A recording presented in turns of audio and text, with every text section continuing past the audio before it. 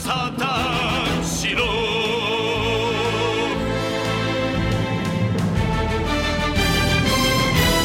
Hello, everybody, and welcome to episode 356 of the Saturn Studs podcast. I'm the returning Kurt, joined once again this week by my ever-dependable co-hosts Peter and Jake.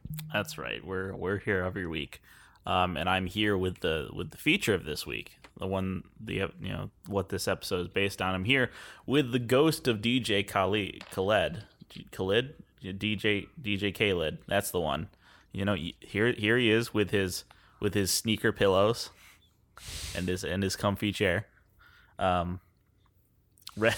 Rest in peace, DJ Khaled. And then wake up 8 hours later after having rested very well. In peace, Peter, you know. Did you take that chair from an AU dorm? I don't honestly remember. It has a certain Alfredian quality to it. Yeah. It's been with me for a while. It has a stain. Actually, like I remember, maybe six or so years ago. I remember where I got it from. Graduated college. So in furnishing my apartment, I only went to the finest thrift stores. And so I got this, and I got my nice Japanese print lamp with bamboo on it. Is it cohesive? Does my apartment have a cohesive theme? No. Never. Doesn't need it. It only needs it when you when you introduce a female into your living quarters, like, and they're actually staying there, like they get a say. Oh, yeah, it's the worst. Like, I'll give you a story. Last night, Kristen comes home, maternity clothes shopping. Their mother's there, yada yada yada. She's like, "What's that underneath the coffee table?" I'm like, "Oh, that's the Mandalorian books. That's why, if in case you're wondering." And then I pull them out. I'm like, actually, these belong on top of the coffee table. And she had just decorated for March, St. Patrick's Day. So I'm like, oh, look, this is green. It can stay out. So I take these giant Mandalorian books and just place them in the most inconvenient spots on the coffee table for all to show. And I'm like, oh, and now we have to get season 3 now because season 3's out tonight. It starts tonight? It started yesterday, actually. Yeah. So that was and she didn't seem to like it, but you know what? They haven't moved. Why? Because you can't pick them up. My you can wear them down. You can wear them down. I don't know about yours, but mine. It's very easy to outlast her in a war of attrition. Sometimes you just have to sneak things past them or be real adamant about things. Like there's still a Bill's helmet above our guest room bathroom that I put there just because we had a nail there from the previous owners, and that was the only thing that fit. And she's like, "Yeah, okay, that works," but she never replaced it. It's been up there for 2 years. It was like one of the first things we hung up in this house, and it hasn't changed. Jake, you gotta take it down for April Fool's Day, and see if she gets weird feelings, like there's something wrong with the house. I should do that with all the pictures. Yes. I should just swap like Danny DeVito's face in for our faces. Gaslight your pregnant wife. Give him the old pictogram shuffle. Knowing my luck, we'll be too lazy to take him down, and we'll just keep him up there, like the alive ahaha fuck cross stitch that we have in our kitchen that always is asked about whenever we have adults over. They're like, "Does that say what I think it says, Jacob?" I mean, it sure looks like it, don't it? Yeah, I was like, "What do you think?" I don't know. The only kids that we have coming over here can't read, so let alone cursive. Oh, that's right. See, now that's the advantage we have over the Zoomers. Mm-hmm. Zoomers can't write cursive. Yeah. Can you write cursive? They made me write cursive for the SAT. I know, me too. They had to put it up on the board because no one remembered how to write anything in cursive. I'm surprised they put it up on the board. I was gonna say that's such a dumb fucking rule. Write this. It was like a paragraph, a small paragraph. Yeah, it was a sworn statement that you didn't cheat on the test. That you had to write out in cursive. Oh, that's such a chuggy thing to do. That's such a boomer mentality. Tell me you grew up during the Depression without telling me you grew up during the Depression. Please use the shorthand flowy notation. Yeah. To write this serious statement. Fucking crazy. Anyways, we're coming at you live, as always, from gate A52 at your local airport inserted here. At, the... Gate A1 steak. The best airline out there. Transamerica. Southwest Spear down. Yeah. So... This isn't a paid partnership. Were you with doing any a of those bit? companies. He was trying to Three Stooges every airline at the same time. I couldn't pick one. I just like them all too much. Yeah, that's the problem. I like them all too much. So I've had too great an experience on so many of them. Yeah, we walk in. It's great customer service. They say, where you're flying to. They make some jokes, and we hopefully don't die getting there. See, what you don't know is you can actually have a really great experience flying. All it takes is you need a soundbite of Ronald Reagan to spring on the air controllers if they start giving you flack. They'll have a instinctual reaction to all being fired. Oh yeah, that's right. Oh, that's what the banning sign in the Ronald Reagan faces. They said no Reagans allowed in here. Get him out of here. You ever want to spook a flight attendant? Just say trickle down economics. I believe it was the air traffic controllers. Fucking Reagan just undermined the entire concept, all the strength of unions. Remember when Biden did that 2 weeks ago? Fuck! And then we had a derailment. It's an American. We had a bunch. It's a proud American tradition. Yes. Undermining unions when it's inconvenient for you. He's the most union pro. He is the most pro-union fucking old man out there. He just loves them so much. He says, I just want you to go back to work. Go get paid. I gotta go get back to playing Pokemon. None of your demands will be satisfied. See ya Monday. Yo, remember when unions said collective bargaining and they were good for workers? Me too. Turns out not if you're rail workers. So the thing is, you have to be in a union that's important enough to exist, but not so important that it threatens the nation's function. Were you to stop. And this is where I bring up the unions at Northrop, which I was a part of, one of them. SEA all the way. Which I think I've Peter heard. and I are management. Don't bring that union shit in our house. I love unions. Unions help out also professionals as well.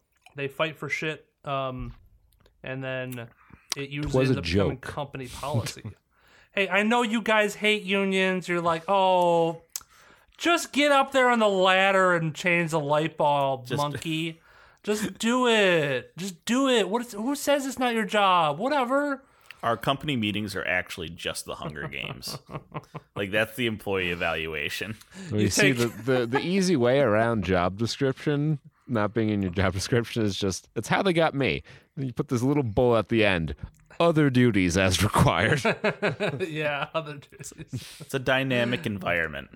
See, I like the part of unions where the worker with the lowest performance is then released into a field, and then management just takes pop shots with their rifles at them.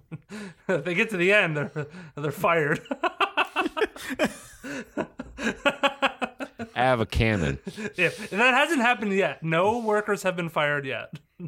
When they say continuous improvement, they just refer to survival of the fittest. Yes, yeah, that's one of the. It's S's. corporate Darwinism. That's the small c in the 5 S's. It's actually 10 C's just backwards. Little known fact. No, we got it wrong. It was actually 10 C's, not 5S. Well, What was I saying about you? you were saying that the 6S and 5S, because it comes from Japan, the 6S stands for seppuku, for dishonoring the name of the company. So Northrop Union started to strike like a year ago about now, probably. Yeah. And they caved, Northrop caved, and the Union caved. They both kind of caved collectively. That's what they mean by collective bargaining. They both caved collectively instantly. You when mean they threatened to strike. negotiated the agreeable settlement? Yeah, but it wasn't all that great. I think they got like one thing that they wanted out of like 5 or something. But so they end up not striking because I heard some statistic that like every hour or something like that like Northrop strikes, they lose like multiple millions of dollars. Yeah, I was gonna say, even like aside from the financials, I feel like having like a company like them going on strike seems like a lot more of a problem to corporate, because their picket lines have ablative armor and long bore cannons. Yeah, they roll up, and their protest wagons have tank treads. Well, and corporate's like, we need our workers. Like, we need them like crazy. Like, they know more shit than some of the engineers do. And I'm not wrong, but that's because they've worked there for 50 years.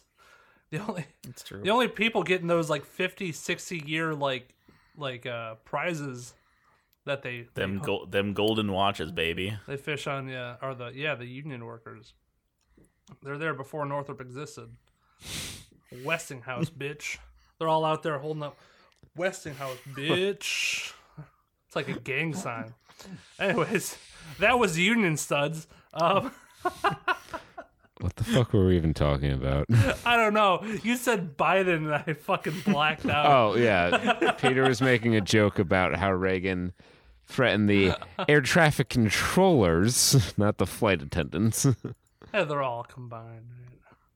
And he made them jump out a window. And then there was a guy there who was just in every scene, making a ham out of every scene. Love that guy. That guy has some great lines in the sequel too. Oh fuck! Let me figure out. I gotta remember what his name, because I tried paying attention to specifically who he was, but I obviously forgot. We are of course talking about the modern hit Airplane. Let's see who we got by the Zuckers. It was. Come on, where's the cast? Show me the cast. There's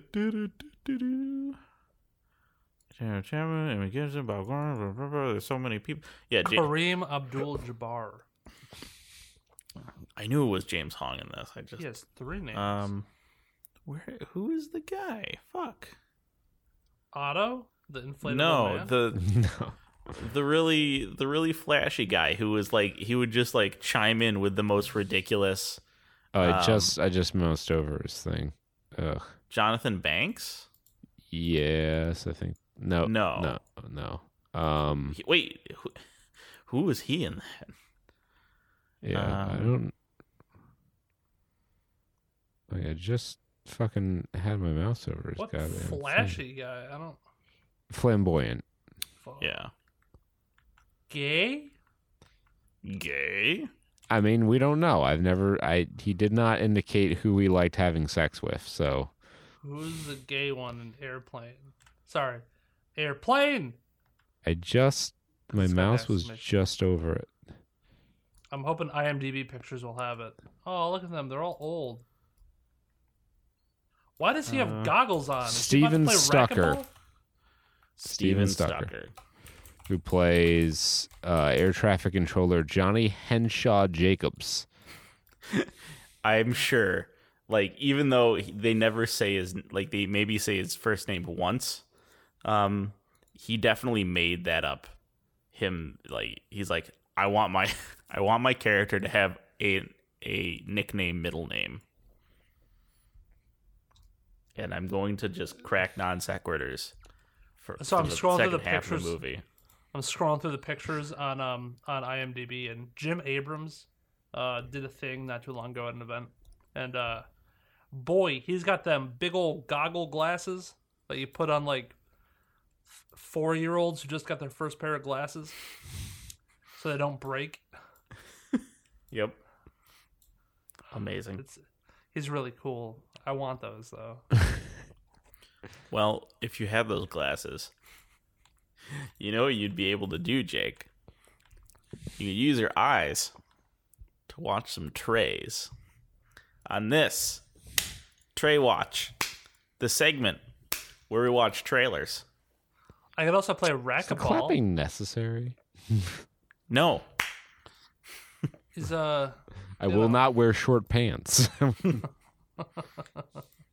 wasn't clapping. Just casual gunshots popping off in the background. There was a cop Sure, it is Troy. outside my window last night.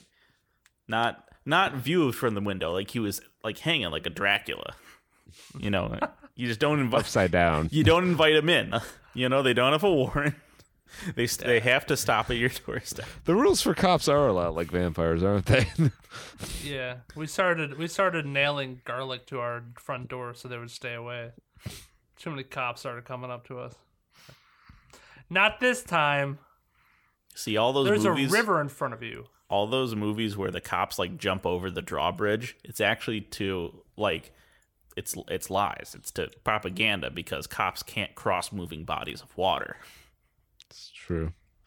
They have to bury themselves in dirt in crates and then take a ship over. Yes.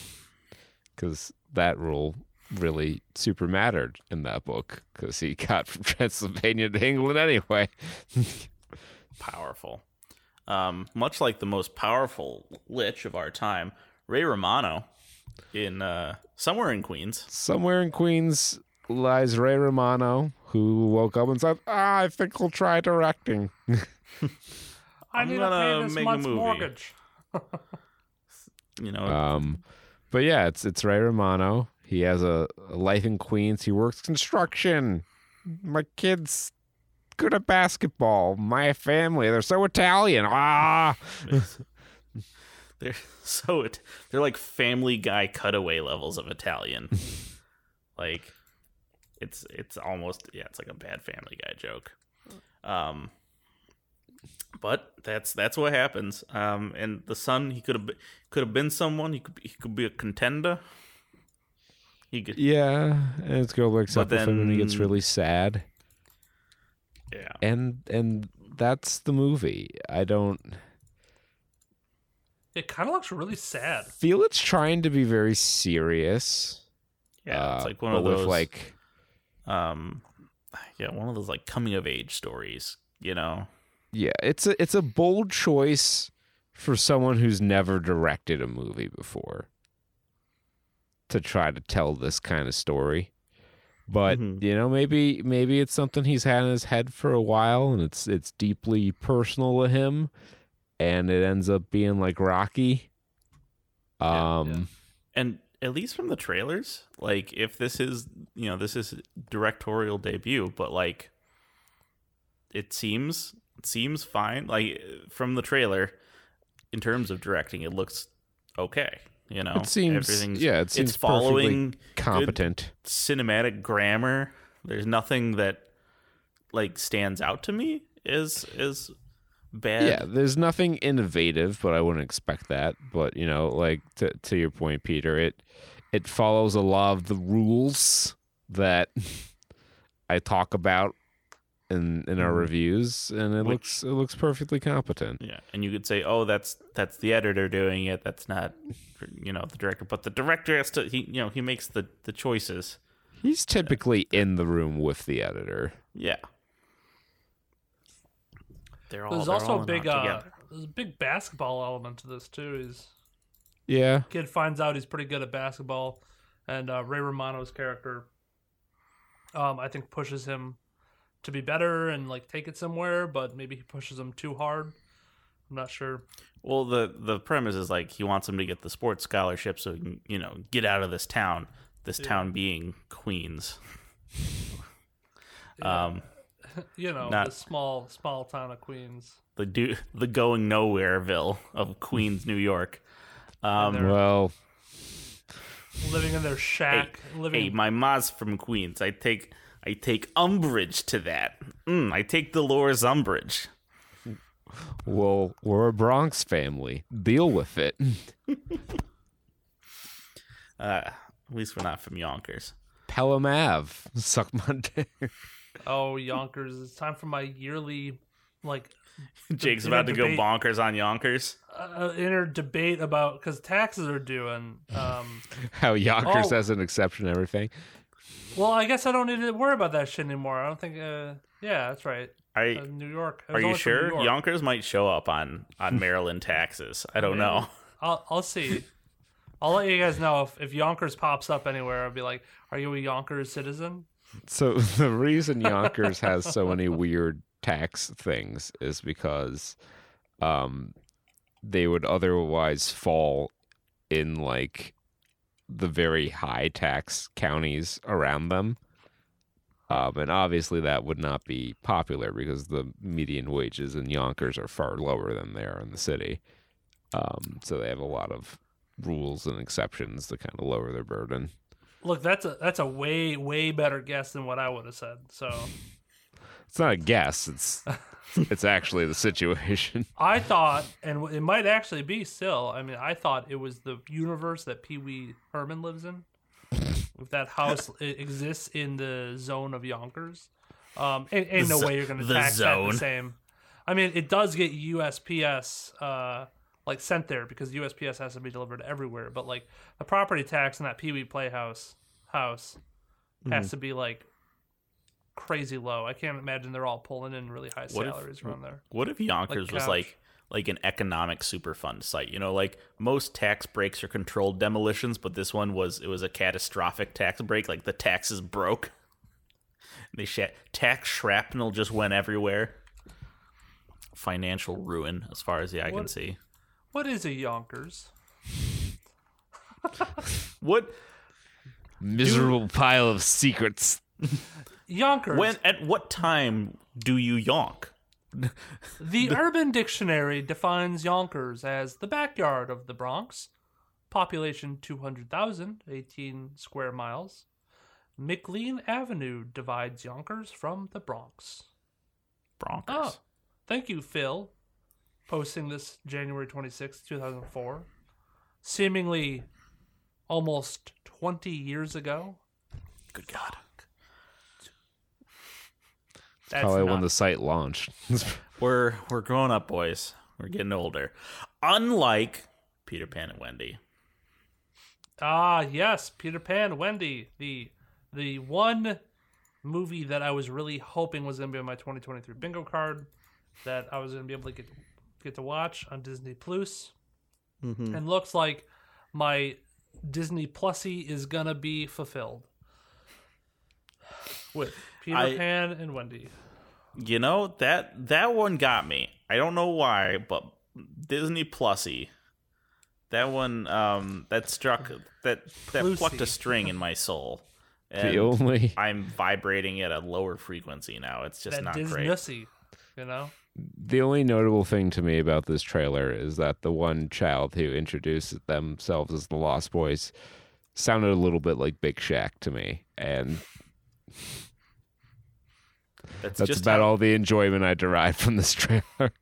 That's just how black people in England sound, Kurt. I've watched many episodes of The Chicken Connoisseur. Did you all make your popcorn and get ready for the Twitter? Angry man yells at clouds about Tinkerbell being black and the Lost Boys, including females in it, or dare I say, girls. You know what? It wasn't front and center. I didn't really notice that Tinkerbell was black. I also... Wow. You don't see color? No, I just didn't pay close attention. Really and she's small for most of it. And glows yellow. I didn't miss the one shot that had her. No. I missed the one shot that had her in frame as being black. Just because you don't see color doesn't mean it doesn't exist. So, I mean, obviously, I see color. I'm a little colorblind, but that's not how it works. I mean, I was gonna say, I mean, we're all talking about this, but we're ignoring the fact that Peter Pan is literally divorced. He's literally separated from his shadow self.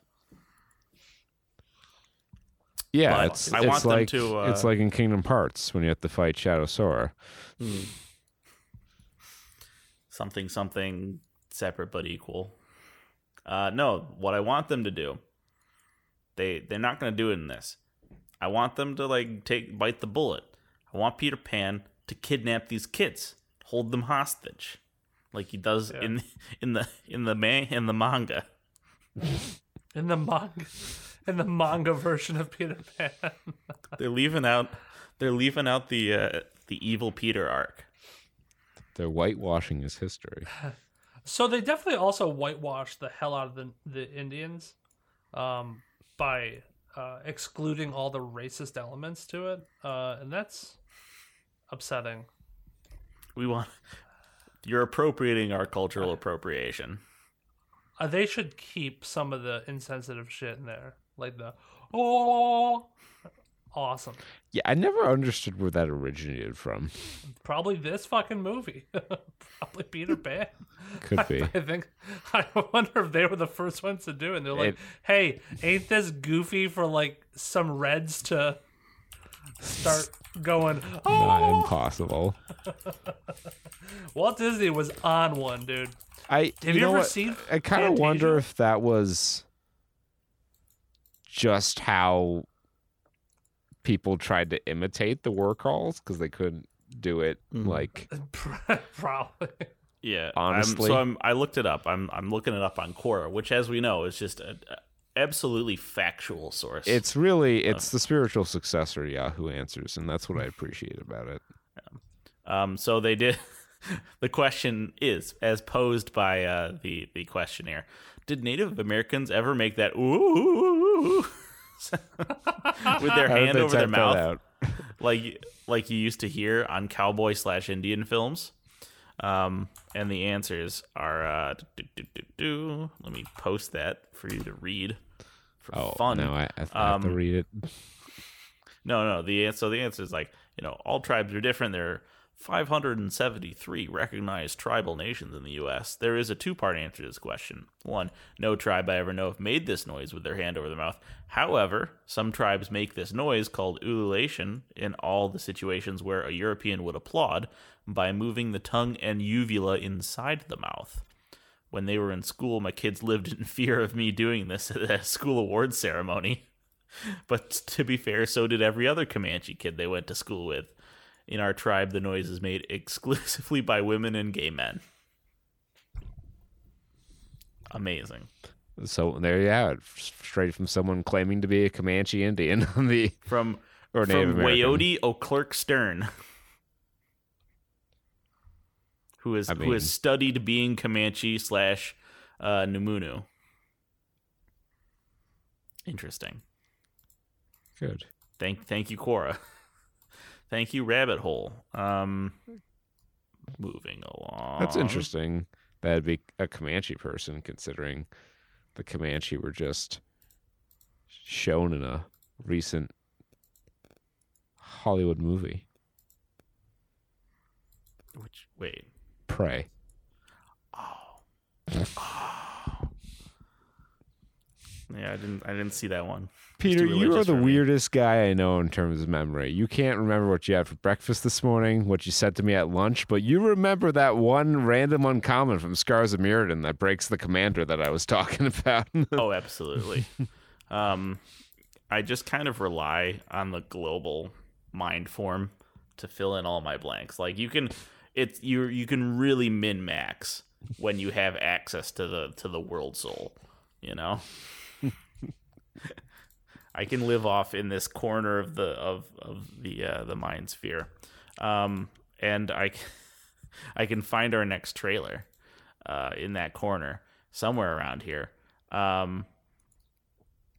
I think we're gonna talk about Mama Mafia.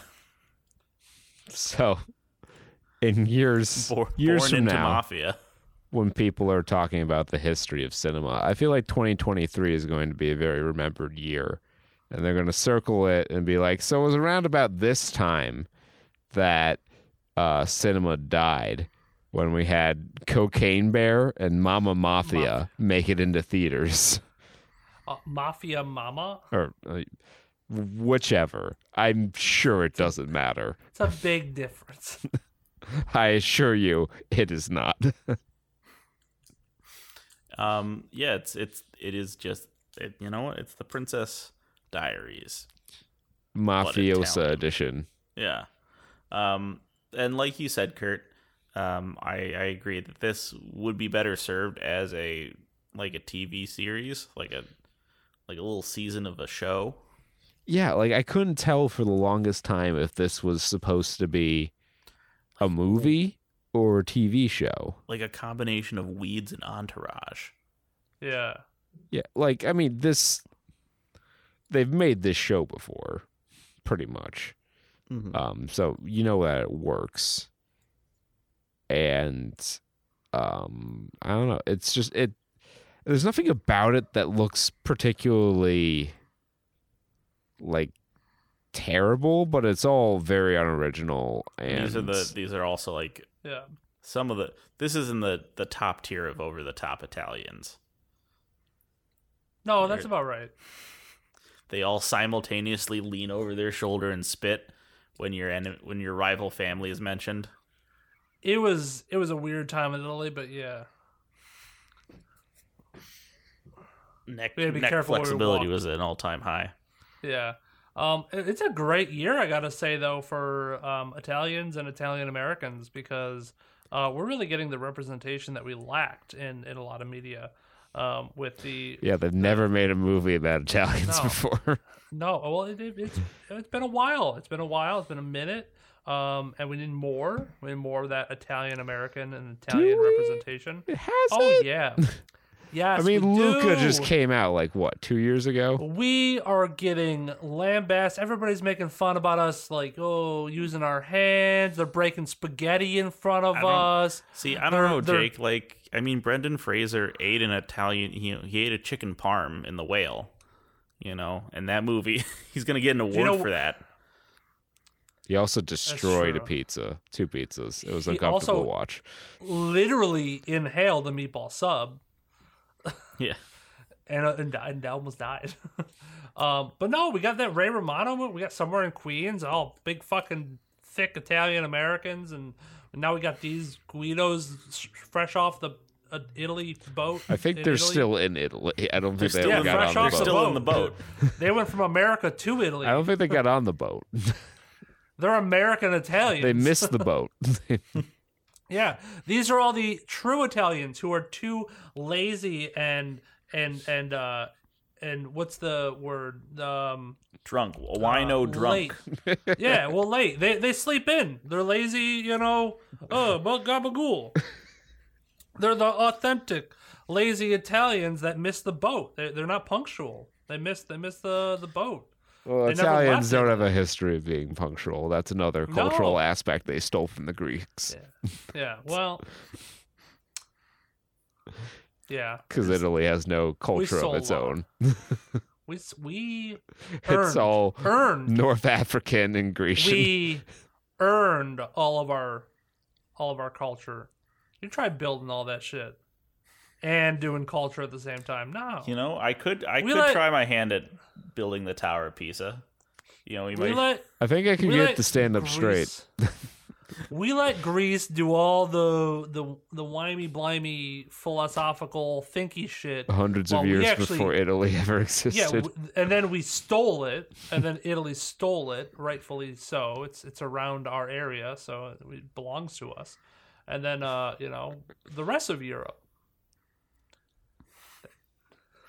Yeah, those damn Ottomans. I can't remember correctly if we got beat by the Ottomans or not. I think a lot of it was Rome got too big to control. Persians too, maybe. And you had a lot of I mean, it makes sense. Like, even to this day, like Italians and Goths, there's not a lot of interaction there. Yeah. They called them barbarians because that's what the Romans called everyone who wasn't Roman. Savages, pure savages. I think we were going to bring our Italian heritage to them. I think they were like savages, like Mel Gibson. Yeah. What about Mel Gibson? Is there a trailer that I missed? No, it wasn't he like he was Braveheart or some shit? Yeah, but that's Scotland. That's a different time period altogether. Russell Crowe was Russell Crowe. Maximus and Gladiator. Perhaps that's what you were thinking of. I was definitely thinking of Braveheart. I just the time I was like, oh, it's like warriors on that island. Sure, they probably fought the Romans at some point. Yeah. I don't think Rome ever tried to go into England. It was at the very end. That was like that was the stretch goal on that particular Kickstarter campaign. And then shit started crumbling back at home, and they're like, "Oops." You have the that upbeat like the Kickstarter tune. Do, do, do, do, do. Guys, I'm happy to announce we've just reached our campaign in Gaul milestone. Do you want to see our Roman Empire touch the edges of Europe? And please give what you can. Everything helps. And if you don't, we'll crucify you. We know who did and just like a Kickstarter campaign that got too large, they brought in outside management, and it tumbled on down. That's why you don't bring in consultants. They're going to cause you to downsize. Look, it failed like a lot of corporations fail due to the dreaded reorg. And when Constantine came in, tried to reshuffle everything, move the capital, the whole thing just kind of fell apart. Yeah. Didn't work. It's almost like moving your center of operations to the very edge of your empire makes it harder to manage the totality of your empire. And much like the Roman Empire, we have the blackening. You know what? I didn't have a better segue into that, so we'll take it. I guess not. I don't know how to feel about that. Like, obviously, on principle, when I saw the trailer and the premise, I was like, okay, who let the Wayans brothers back into the studio? But it's not the Wayans brothers, I don't think. And there are a couple things in the trailer that make this seem like it might not be the absolute worst. What if it was? I would stop well short of calling it good, and I'm not sure if it wants to be like kind of more serious of a horror movie, or it's going to be more like a scary movie thing. It doesn't feel like it's quite diverging on that level of silly. Yeah. I just had to double check to make sure it was directed at least by a black man. It was. Yeah, I'm just want to make sure. Looking at this. So yeah, it was Tim Story. Reunite for a Juneteenth weekend getaway. Wow, did not take them long to make the Juneteenth horror movie. Yeah. So Tim Story, known for such cinematics as 2005's Fantastic Four, Barbershop, Think Like a Man, 2021's Tom and Jerry. That was a Tim Story joint. Oh shit, that's right, it was. And it had the rapping pigeons. I remember now. To give him credit though, he also did stuff like the Kevin Hart Let Me Explain special. He was a director for an episode of CSI Miami. Which one had the rapping pigeons? The 2021 Tom and Jerry. The movie you didn't finish. He did the Shaft remake. I blanked out on that one. He did Which Ride Shaft Along remake? 2. Oh, And Ride Along. And Super Ninjas.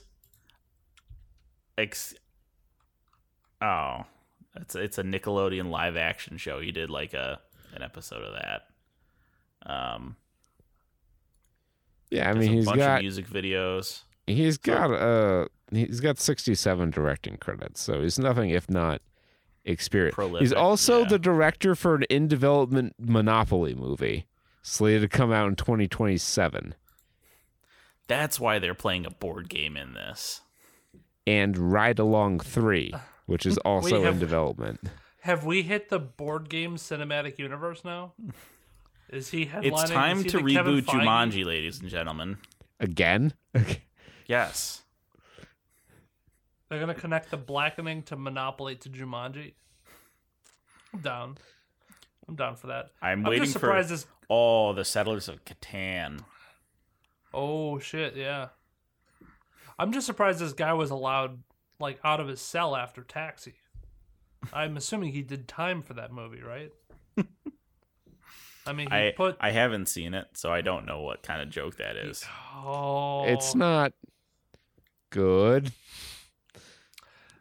I just remember watching it like 20 times on like FX, along with the likes of iRobot. And Day After Tomorrow is another FX classic. Day After Tomorrow. Oh. All the cheap, easily licensed movies they could get their hands on. Yeah. FX Latifah had the movies. Queen Latifah and Jimmy Fallon had a moment. A moment when they realized that maybe film was not in the cards for their careers. Yeah. This movie, I guess. Well, no, it wasn't actually based on like a skit, but I guess there was a skit there that was very much like this. So in spirit, it's kind of one of those SNL movies where they take the one bit and just stretch it out into a feature film. So I was thinking it was more along the lines of Scary Movie, which That's what I thought too. That's why I got like instantly like, yeah, Wayans Brothers. Like we have I guess a evil board game isn't really in a lot of stuff, but you have the Cabin in the Woods aspect to this, and it's with the Saw play guy on on classic, the TV. Yeah, Saw guy on the TV, classic horror, bits from a bunch of stuff. I would be surprised if there was more. But I do like the premise that like, can they all die first? Can't all die first. That one got me to chuckle Who's a the little bit. blackestest? And there were a couple lines there, like when they were trying to figure out. Well, I know I'm not the blackest. I voted for Trump twice. Twice. That was there. That got a genuine laugh out of me.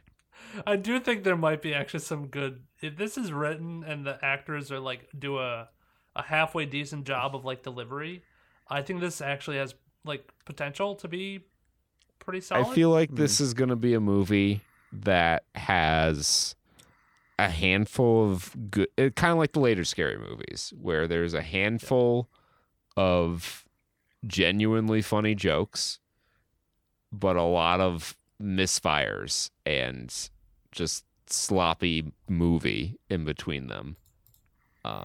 Maybe I'm wrong, and maybe it turns out to be, like the first two Scary movies. I'm rewatching the trailer.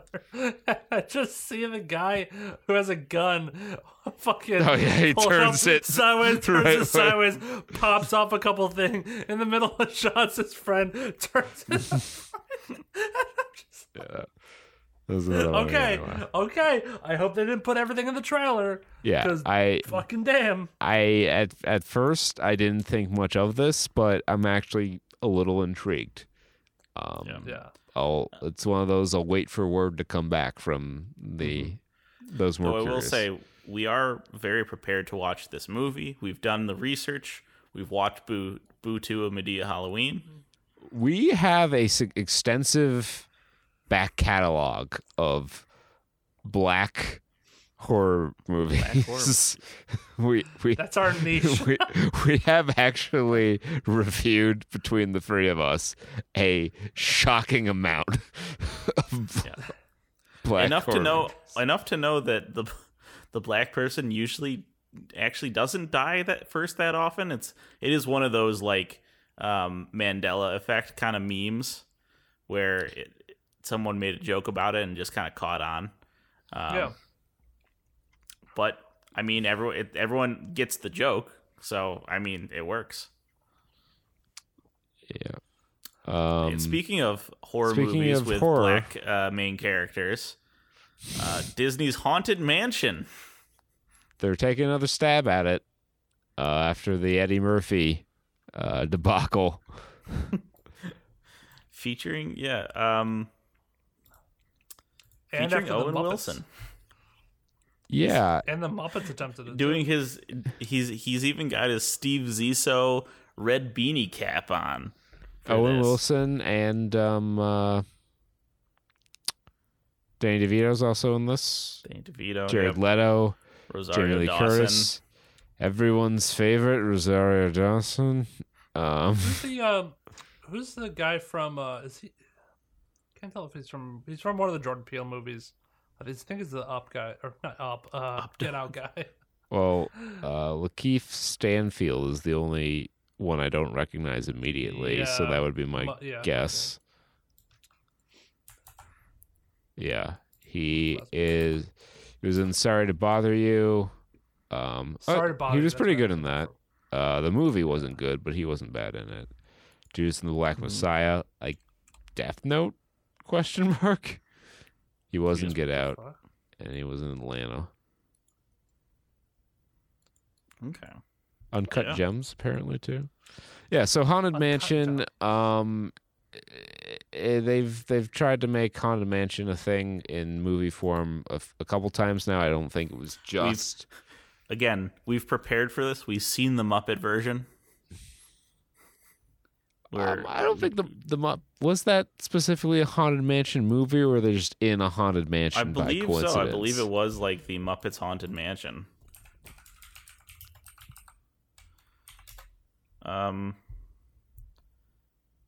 Yeah, it's called Muppets Haunted Mansion. Okay, but and it was on Disney Plus.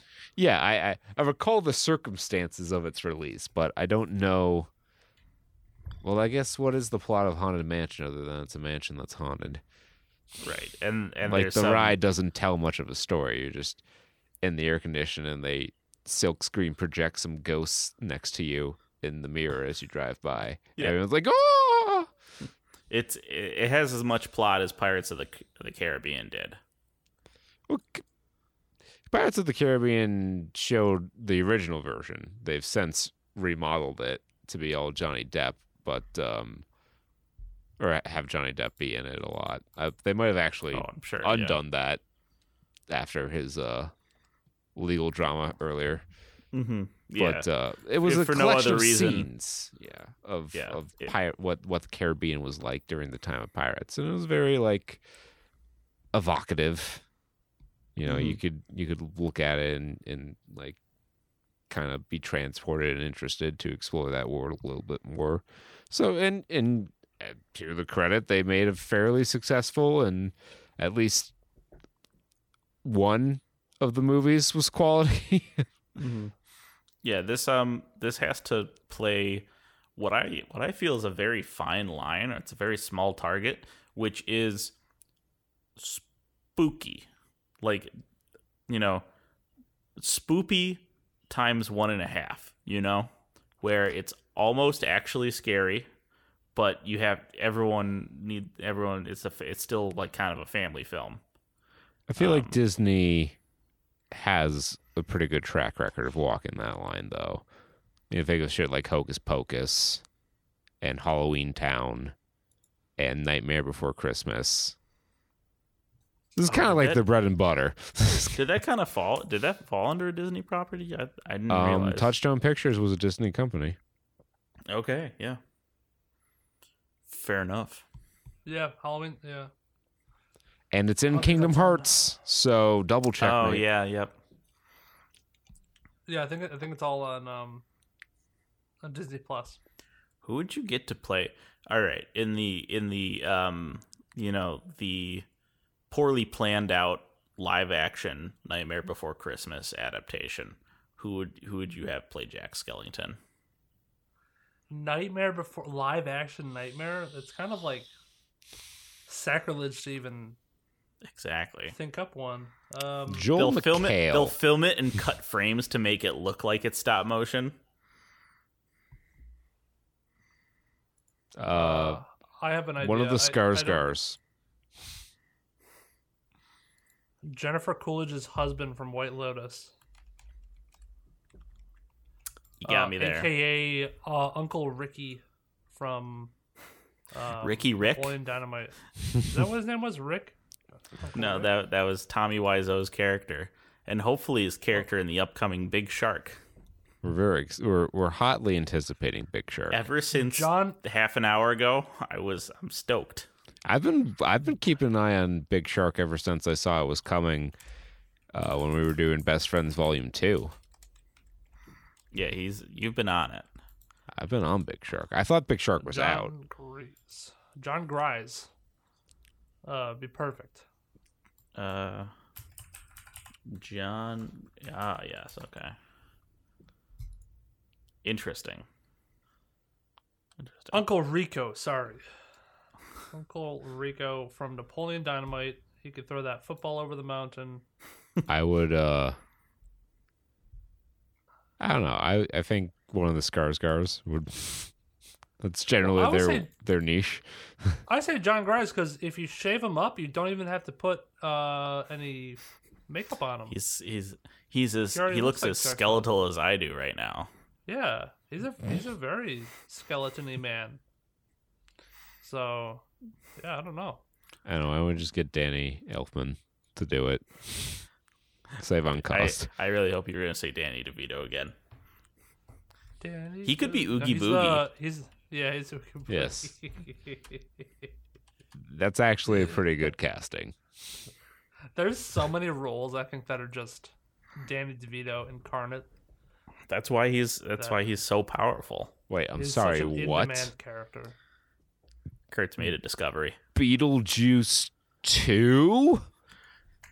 Is there a trailer for it? They better not make a third one. Michael Keaton returns as Beetlejuice in Oh, he must have found the adrenochrome. He got inducted to the Cabal a couple years back. He's going back when and he's playing his 80s hits. Oh my god. Is this upcoming? Is this out? Doesn't have any ratings. I guess it's not out yet. I want to see like what information is on this. I love how it's also known as, and I think it's the German or maybe like the Swedish name for it. Just Better Bocek too. Tim Burton said this film would only be made if Michael Keaton would return to reprise his role. Keaton said in March of 2014 that this is the only sequel he's interested in doing. He then proceeded to reprise his role as Batman. Apparently, that's not a sequel. the script's That's not Flash. been worked on since 2012. Oh dear. Chloe Grace Moretz was rumored to play Lydia's daughter. Oh, Chloe Grace. Oh, Chloe, yeah. Gotta carry. You gotta have that umlaut. Yeah. She the umlaut Also in fucking Tom and Jerry 2021. Yes. As all of come late together. February, Deadline has confirmed that Brad Pitt's production company Plan B has boarded Beetlejuice 2 while the script has yet to be written, which contradicts the above trivia note. Good job, IMDb. As of April 2019, the film has officially confirmed to be shelved. Okay. Fine. I don't know what Great. the sourcing on that is. But when I Googled, I Googled Danny Elfman, and Beetlejuice 2 came up in his movies, and it has like an official poster, or a poster that at least Or a looks very fairly nifty official. little But it's on IMDb. I mean, Yeah, I mean, someone registered it.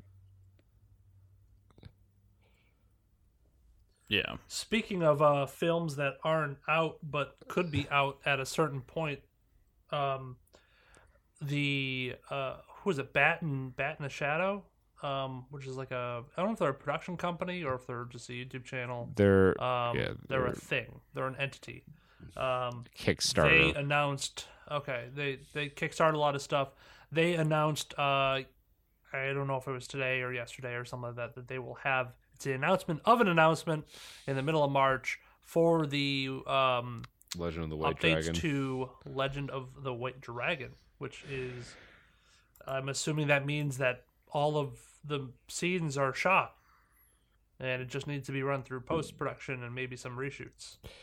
It means something. It's news, which is more than we've had for quite some time on this. We've been actually keeping loose tabs on this movie for a few years now. Yeah. And now, unfortunately, Jason David Frank has passed away, and he was in this movie. But yeah, we're getting an announcement of some sort in March. Optimistically, it's a release date. But the vague language they use kind of doesn't inspire a lot of confidence in me. It is classic. Like we said before, it's Kickstarter language. Well, it also seems like a lot of the plot synopsis has been super vague and untouched for years. It still has, in the aftermath, the city was left decimated, a past reminder of the great battle and fall of heroes. The heroes were blamed, stripped of their titles, and hunted. Still a badass fucking movie poster, though. Yeah, I mean, it looked like it'd be schlocky, but the kind of schlock that I'm into. Yeah. And we'll see. I hope it comes out. I would like to watch it. Yeah. I would very much like to watch it. Okay. Let's move off trailers finally. Yeah, so we have watched every trailer. And take a look at the box office results in a segment we call the follow-up. And do that. So, Ant-Man and the Wasp: Quantumania still in first, but receiving unexpectedly stiff competition from Cocaine Bear. This, I think, was truly a success of marketing. Maybe not an absolute success because word of mouth eventually got out that the movie was mid to poor. The marketing was so strong, we were ready to watch it this week. I was in it, and then we heard from these real reviewers. We'll get back to those real reviewers. To paraphrase the great Martin Short as his legendary character Jiminy Glick, so much of your work I had meant to see, but then word came back from those who had. This is exactly that. It's the fact that Ant-Man and the Wasp has dropped 70% and is now like it's on a level playing field with Cocaine Bear.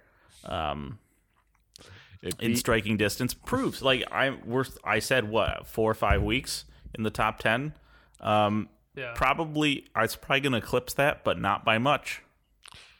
Yeah, I said give it 8 weeks before it's on Disney Plus. It might only get 6. Yeah.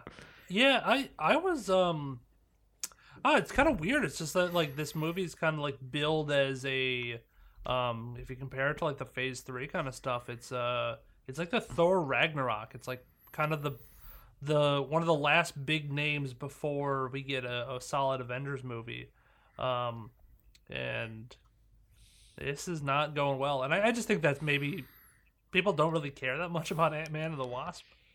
We'd much rather see Thor over who has a few movies under his belt. I think it was just kind of a weird match between character and situation.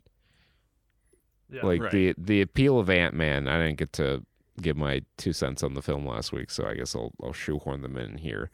The appeal of Ant-Man was largely low consequence action of a street level hero who was kind of a doofus. this and could do story heists. Yeah. feels a lot more like something the Fantastic Four would be dealing with.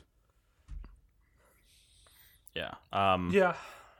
Because this was again what I forget what the what they ran into in the comic books that gave them their powers, but They just got hit by cosmic rays. cosmic rays. Yeah, They were on an Fantastic outer Four, yeah. space adventure, and they were hit by cosmic rays. So, I was reading more into what Kang is and what Kang's all about, and like all the variants or whatever. It kind of is silly how they're running out Kang. They're doing him backwards, kind of, where they're like kind of saying, "Hey, this is our next villain, and here's all of his variants." Where in the comics they had all of these villains who seemed not connected in any way, shape, or form. And then at one point they retconned everything, which was seamless because variants exist. But they retconned it to be they're all Kangs. They're all these ones. The Egyptian pharaoh that fought that Fantastic Four a long time ago. This guy, Immortus, I think, was the one with the big hat. This guy, Immortus, who's like the big bad. He was in this other comic that, he wasn't called Kang, but he's Immortus, and he's actually this guy who's a time traveler and all this shit.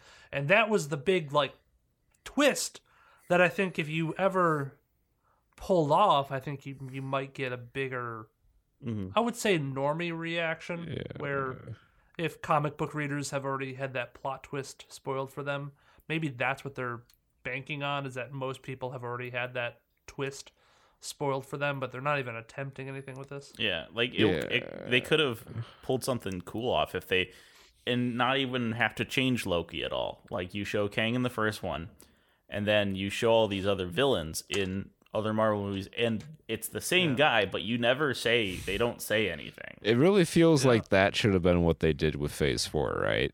Just have all their discrete movies and their villains be tied back to Kang.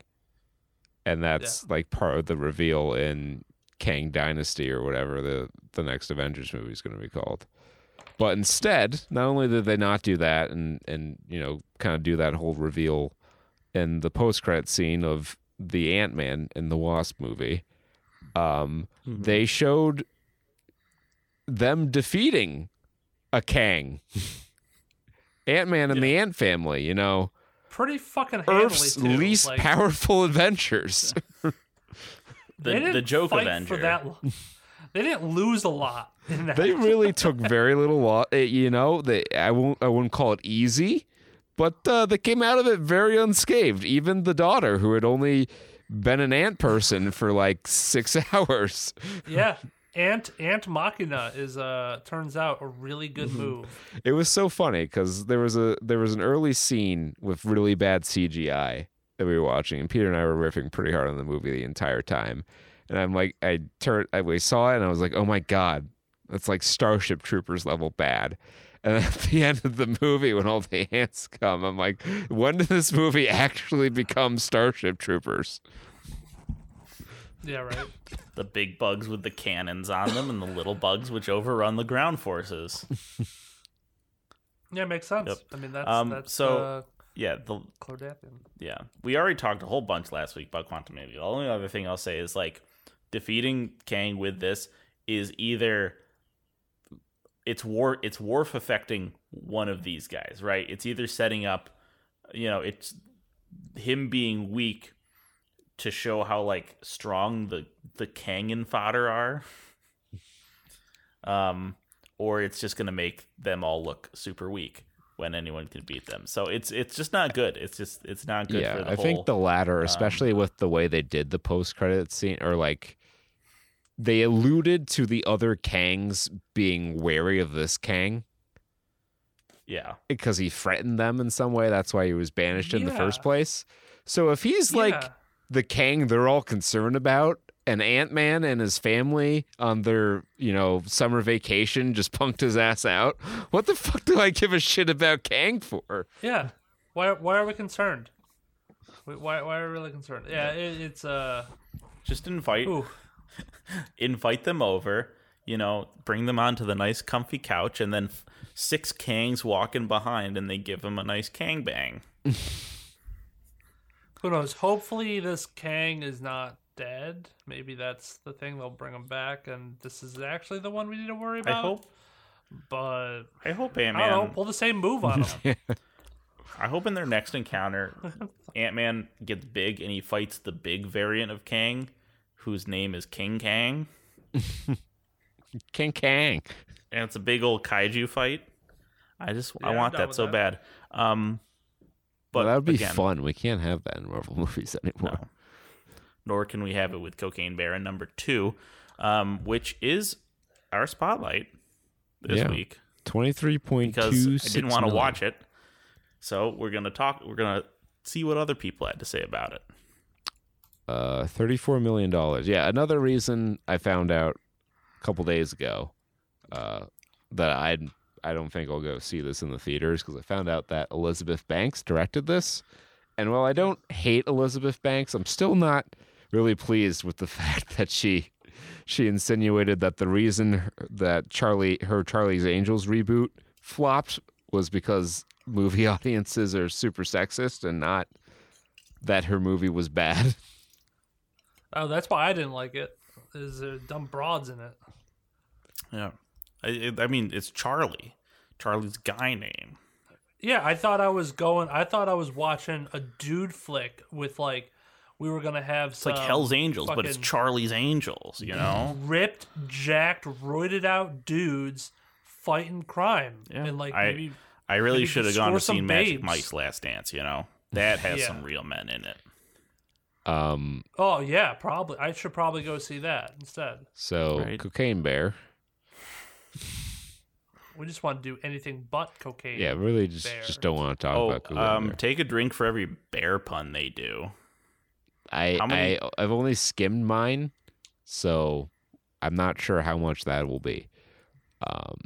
February 24th, that came out 6.5 out of 10 on IMDb, 70% fresh on Rotten Tomatoes. Interestingly enough, about a 54% on Metacritic. So generally mixed reviews, but a review that isn't mixed is this one from Young Master Seth. Cocaine Bear, 10 out of 10. I am going to do cocaine. Submitted February 26th, 2023. I can't say much more than that. This was an amazing experience. Fun, chaotic energy, gory, and just plain entertaining. An epic adventure of the drug-induced story of this bear, and all involved was an amazing journey in theaters. That is one sentence. Cool. The comedic experience was amazing, and I genuinely enjoyed every moment of the film. I was bawling in laughter multiple times during the movie. Super memorable, super enjoyable. This is the pinnacle of cinema. I request an order of 1,000 sequels to this amazing film, an entire cocaine universe, and entire legend. Don't do drugs, kids. Or do, if you want to be like the bear. 8 out of 13 found that helpful. Okay. Okay. We're gonna do 2 bad 1 out of 10s, but bad they're good. Instead of doing the good bad ones, which are like, Elizabeth Banks really missed the mark with this one, and like you mean just the deranged slop? Yes, deranged. These are the most IMDb users on IMDb user reviews. Well, that's Please tell what me it's how all this about, movie baby. is like racist or something. Absolutely. Well, I was looking for where's the social outrage for this movie. and I Cocaine found Bear it. 2 woke. Yeah. 1 out of 10. No! By Aveto. 83406. Reviewed on the February 27th. Of our year, Lord, Savior, 2023. Whatever. Yet another project that promotes drug use, making it look like it's normal to do drugs. Not cool. People. Why commas? Why? Not cool. People. doesn't make you cool to use or sell drugs. And even, it seems indirect. It is still promoting drug use. This is how they are brainwashing people into becoming addicts. And cocaine addicts don't realize and do not admit they are such. As a psychologist, I can tell you that addicts are losers. Winners don't do drugs, kids. Dude, I read this beforehand. That is the greatest line. Move I over. skipped that How line. far would you go to be famous? Would you kill for it? Move over. The list of cinematic transgressions run long. We have a new best line in the history of this segment. As a psychologist, I can tell you that addicts are losers. Move over. Pizza Pipeline, Trixie Sticks, and Zesty cheese bread. So if I say I'm a workaholic, am I a loser? Yeah. Addicts are losers. I'm just addicted Jake. to those. I'm just addicted to those sales when I go to J.C. Penney's. You know, am I a loser when I'm saving money? Well, as a psychologist, this person can confirm scientifically I guess you all. I am. Scientifically, addicts are losers. People who use cocaine, quote, rarely, aka on the weekends, are addicted. And the ones who are addicted are the weak link. Keep them coming, bud. The social Darwinist. The mental gymnastics, dude. If you, dude, functional addicts, you guys are you're not addicted. You're good. You'll be the first to die in the apocalypse. But the ones who like start throwing away their lives because they're too addled on cocaine, fuck you. Pull yourself up by the bootstraps. Okay, so and the ones who are addicted are the weak link in the family, at work, in society, or all together. Once you realize that, you are good. Smiley face. 3 out of 18 found that. That might be the best review you've ever pulled, Jake. That's good. That's I gold. found a That's gold, fucking Jerry. gem, dude. That's gold, Jerry. That's gold. Gold. I have to follow it up. Oh, Yeah, I don't With, think my second review can compare now. you know what? But we're gonna try, and we're gonna try with the help of Floopy Goober and his 4 out of 10 review. Cocaine might make this film bearable. Oh. Black. Giving it 4 stars on the basis that the violence is funny. Almost every other point in this film was a missed opportunity. A funny line here, an absurd moment there, a minute amount of entertainment in this very long feeling sub 2 hour cinematic disaster piece. I try to find the best of the bad bunch. Moonfall last year was actually an amazingly entertaining example of a bad film. Leaned into its absurdity and ended holding its own. This was a great premise with a lot of promise for a ridiculously over-the-top and zany adventure. The result, sadly, is a phoned-in characterless, empty husk of a film with few redeeming moments of ultra-violent hilarity and a tiny amount of funny back and forths, though not enough to give it a pass. If you make it through the first 20 minutes of drab exposition, you may as well stay and watch the rest. Try a stripe or two to get yourself in the vibe. The film doesn't bring it. 2 out of 3. 2 for 3. All right. I don't think on like written word my review here can compete with what Jake just unleashed. So I'm going to have to try to bring some cocaine energy to it. Let's go.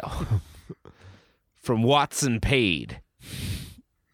10 out of 10. Is Cocaine Bear the defining movie of our time? Yes. Yes, it is. I was amazed at the varied age of the crowd of my showing. From 14 to 80, this movie is for everyone. We laughed together, and I haven't had a movie experience like that in over 15 years. I highly recommend it for a great time.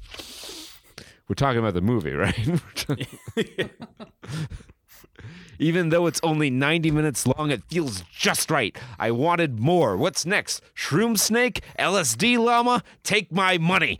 I haven't been this entertained in years, and I hope this movie gets the praise it deserves. Not everything has to be serious, and sometimes we just need a hilarious, ridiculous, but true premise to help us forget about all the messed up stuff in this world. I laughed, I cried, and I prayed in 90 minutes. That's good. It's time well spent. You know, thank you, Doug. For having found that helpful. Okay. All right, I gotta try to at least come close. All right. Don't even worry. Alea Hart. Alea Hart says pitiful. 1 out of 10. This movie is a perfect example of how disconnected most Americans are from the outdoors and wild animals. Oh, a whole nother angle. I'm liking it.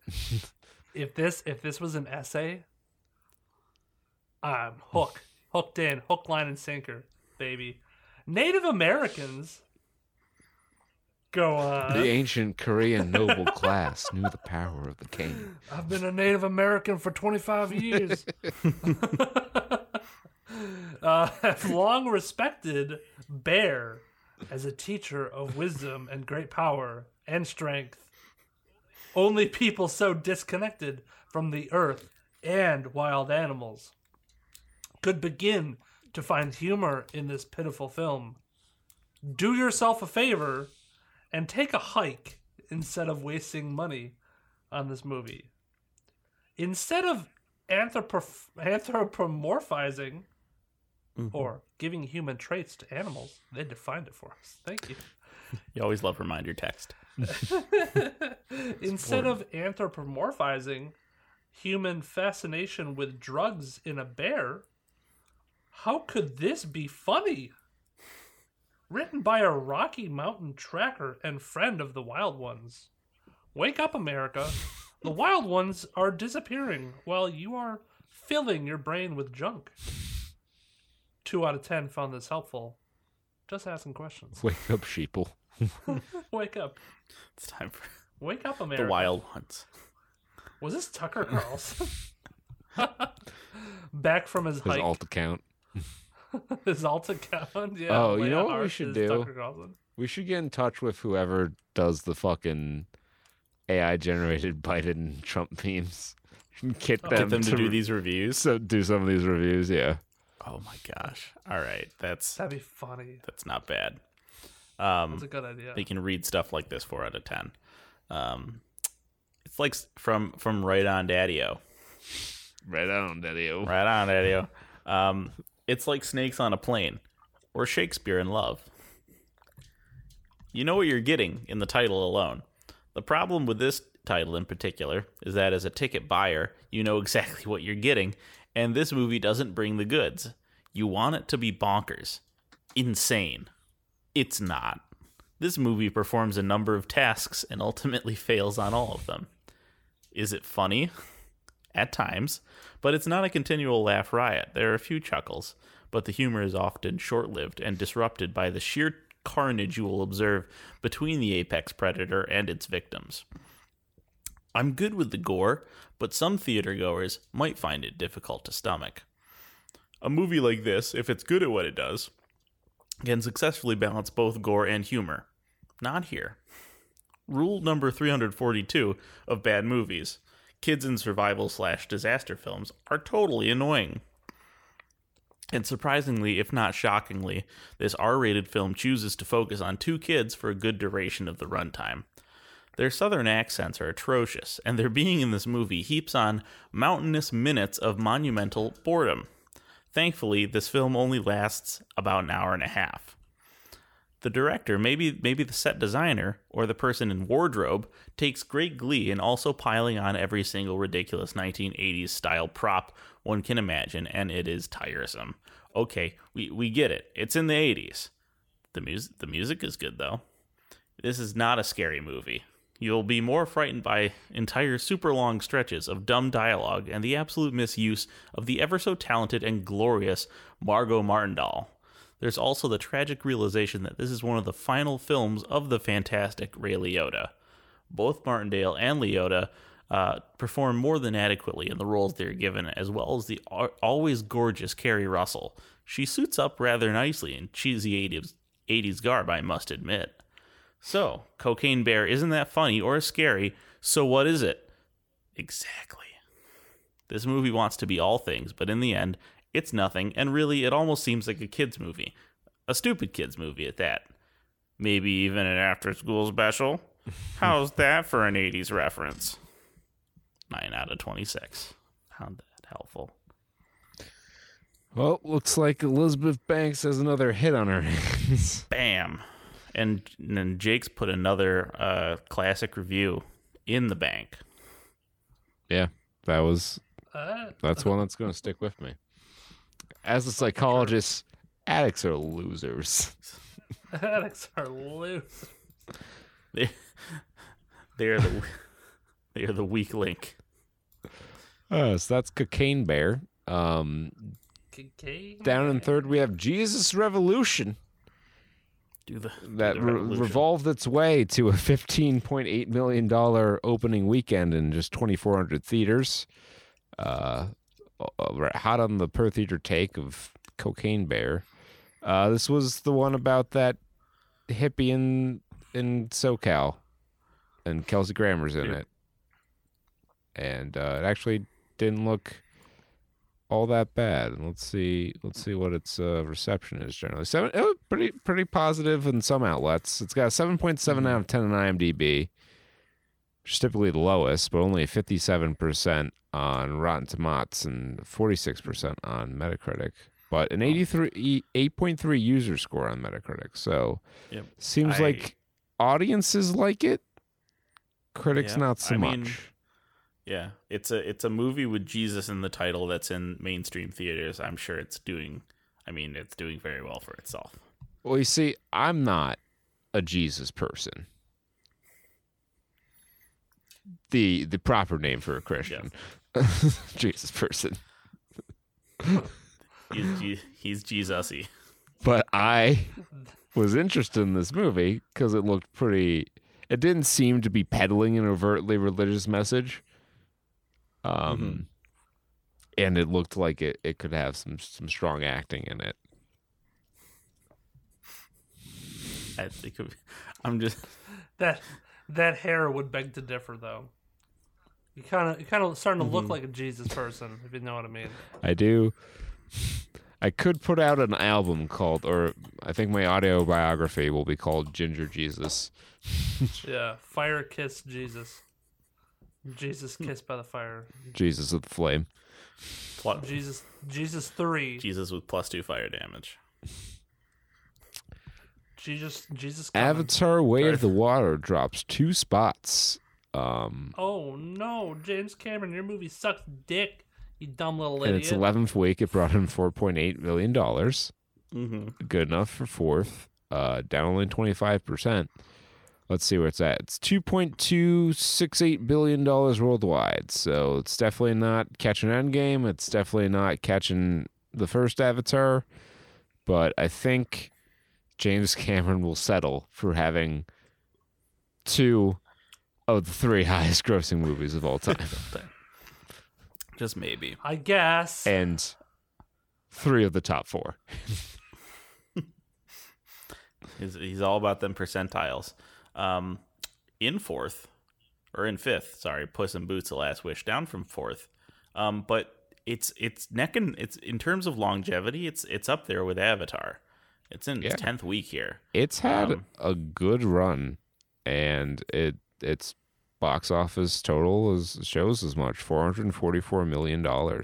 That's I think that's more than the last mainline Shrek title by a significant margin. For those of you who've seen the movie, this definitely means we are getting Shrek 5 or Shrek the next one, because at the end, the end credit scene is them going to far, far away land to go hang out with Shrek again. So we're gonna pull. You know what? Eddie Murphy Myers and Mike Myers clearly are under contract with Netflix. So as soon as those deals are up, they don't got a lot going on. I could get behind a new Shrek if you retain most of the original voice cast and animate it in this style. I could fuck around with that. Yeah, I'm not gonna lie. Yeah, it kind of would do. I feel like they worked out the whatever rut they were in when they made Shrek 3. That was by the word of the Shrek scholars, that one was the apocryphal sequel. I feel like they just kept on taking like ideas and like running with it. Like, what Shrek 2 was all about, like, didn't Donkey have like a bunch of baby donkey dragon things? Nah, that was Shrek 3. And then maybe the end of Shrek 2. 3. But Shrek 2 or Shrek 3 then he started having like a bunch of ogre spawn, right? Right. Shrek 2 was they go to far, far away land and the fairy godmother And Prince is Charming. trying to make and Shrek turns into a human pretty boy, and that's where you meet Puss in Boots. Shrek and 2. then they have one of the greatest climax montages in an animated feature, where Kaiju Gingerbread Man storms the castle while I Need a Hero is playing in the background. Yes. I thought that movie was a dream, but Shrek 2 wasn't bad. The first two Shreks were decent enough movies, even if a lot of the humor in the first Shrek were dated pop culture references when the movie came out that are even further dated now. Like if you showed Shrek to a kid who didn't grow up in our era, I don't think they'd appreciate it as much as we did, because they might not get references to movies like The Matrix or the internal politics of Disney. To be fair, I didn't get that as a kid either, but that was a lot of the jokes. But at least you were like able to recall it when you watched it down the line. Didn't turn into mush in my brain. So yeah, things are looking good for, Shrek reanimated. Those guys, they're all cheering in there. Shrek retold, yeah. Yeah, in their weird little holes. Especially the puppet guy. Shrek puppet guy is happy. She turned into a Shrek. All right, Magic Mike's Last Dance is in 6th, down 3 spots, $2.8 million in just its third week, so it kind of took it on the chin there. $48 million worldwide. Yeah. 80 for Brady. Dropped a spot, down 49.3%, $1.9 million. It's only made $37 million, but also it's made $37 million. I was going to say only. What was... all I want to know is what Guy Fieri's cut of this film was. What was his fee? I want to know who decided to make this. Tom Brady. Like I want $28 million budget. By the way, I want to meet the people responsible, so I can smack them on the ass. Paramount Pictures, you sons of bitches. Paramount, you were having such a good year. Well, I guess it's the new year, right? So 2022 is over. They have to follow up their good year where they put out a couple movies that people liked, and then start off their new year with 80 for Brady. So it was produced by Tom Brady, Michelangelo Covino, Donna Gigliotti, Kyle Marvin, Jeffrey Stott. I don't know who any of those bastards are, but they're just Hollywood people. And Tom Brady. Just big old wads of money walking around. Knock at the Cabin falls down to 5th, $1.8 million in its 4th week. That, at least domestically, has done worse than 80 for Brady. Its international box office does put it over, worldwide at least, $52.5 million. M. Night Shyamalan, you can collect your next participation trophy. M. Night Shyamalan, you can collect your participation trophy at the door. Collect your precipitation trophy. Because it's raining on your parade. Ooh. Movies. Oh, got it. Pulled it around. In ninth, we have Missing, which stays in the same spot it was last week, but it loses 41.7% out of 510 theaters. So that's pretty much wrapping it up. And rounding out the top 10, we have A Man Called Otto, which has very quietly had a nice box office run for itself, eclipsing $100 million worldwide. With that's several pretty nominations, I believe. Yeah, it's got a few. So very quietly, A Man Called Otto. Quality film. People love their Tom Hanks. Tom Hanks is great. I'm one of the people who loves himself some Tom Hanks. All right. That's top 10. And I think that's just about the follow-up. Let's talk gaming news, and we will only discuss a couple of stories. I think in the future I want to push this segment to be like each of us can bring a topic or a news story that we saw during the week, and then we can have some kind of more insightful discussion on it. Or open the floor for reviews moving forward. But we only got a couple stories because I finally finished Sonic Frontiers. Let's hear it. And I'm going to have some things to say. I don't think I'll be able to say everything I have to say. I think I'm going to have to make a separate review video for Sonic Frontiers. But I will give the overarching version of that. Kerbal Space Program 2 entered early access this past week. And it's very much in early access. Even very strong computers are being brought to their knees by Kerbal Space Program 2. I'm wondering what I've heard the criticisms of it so far being that it's mostly like a reskin, because the big point of Kerbal was the underlying physics engine. Yes. And I guess people are complaining that there hasn't been a large improvement on that because it was already very, very good. Yeah, and it was kind of interesting because the guy who coded it didn't really know a lot about physics, so he was like having to ask around on forums and stuff, and there was a lot of involvement from the community in making Kerbal Space Program in an indirect sort of way, which is one of the reasons why it was so popular. And here we are, decade plus later, and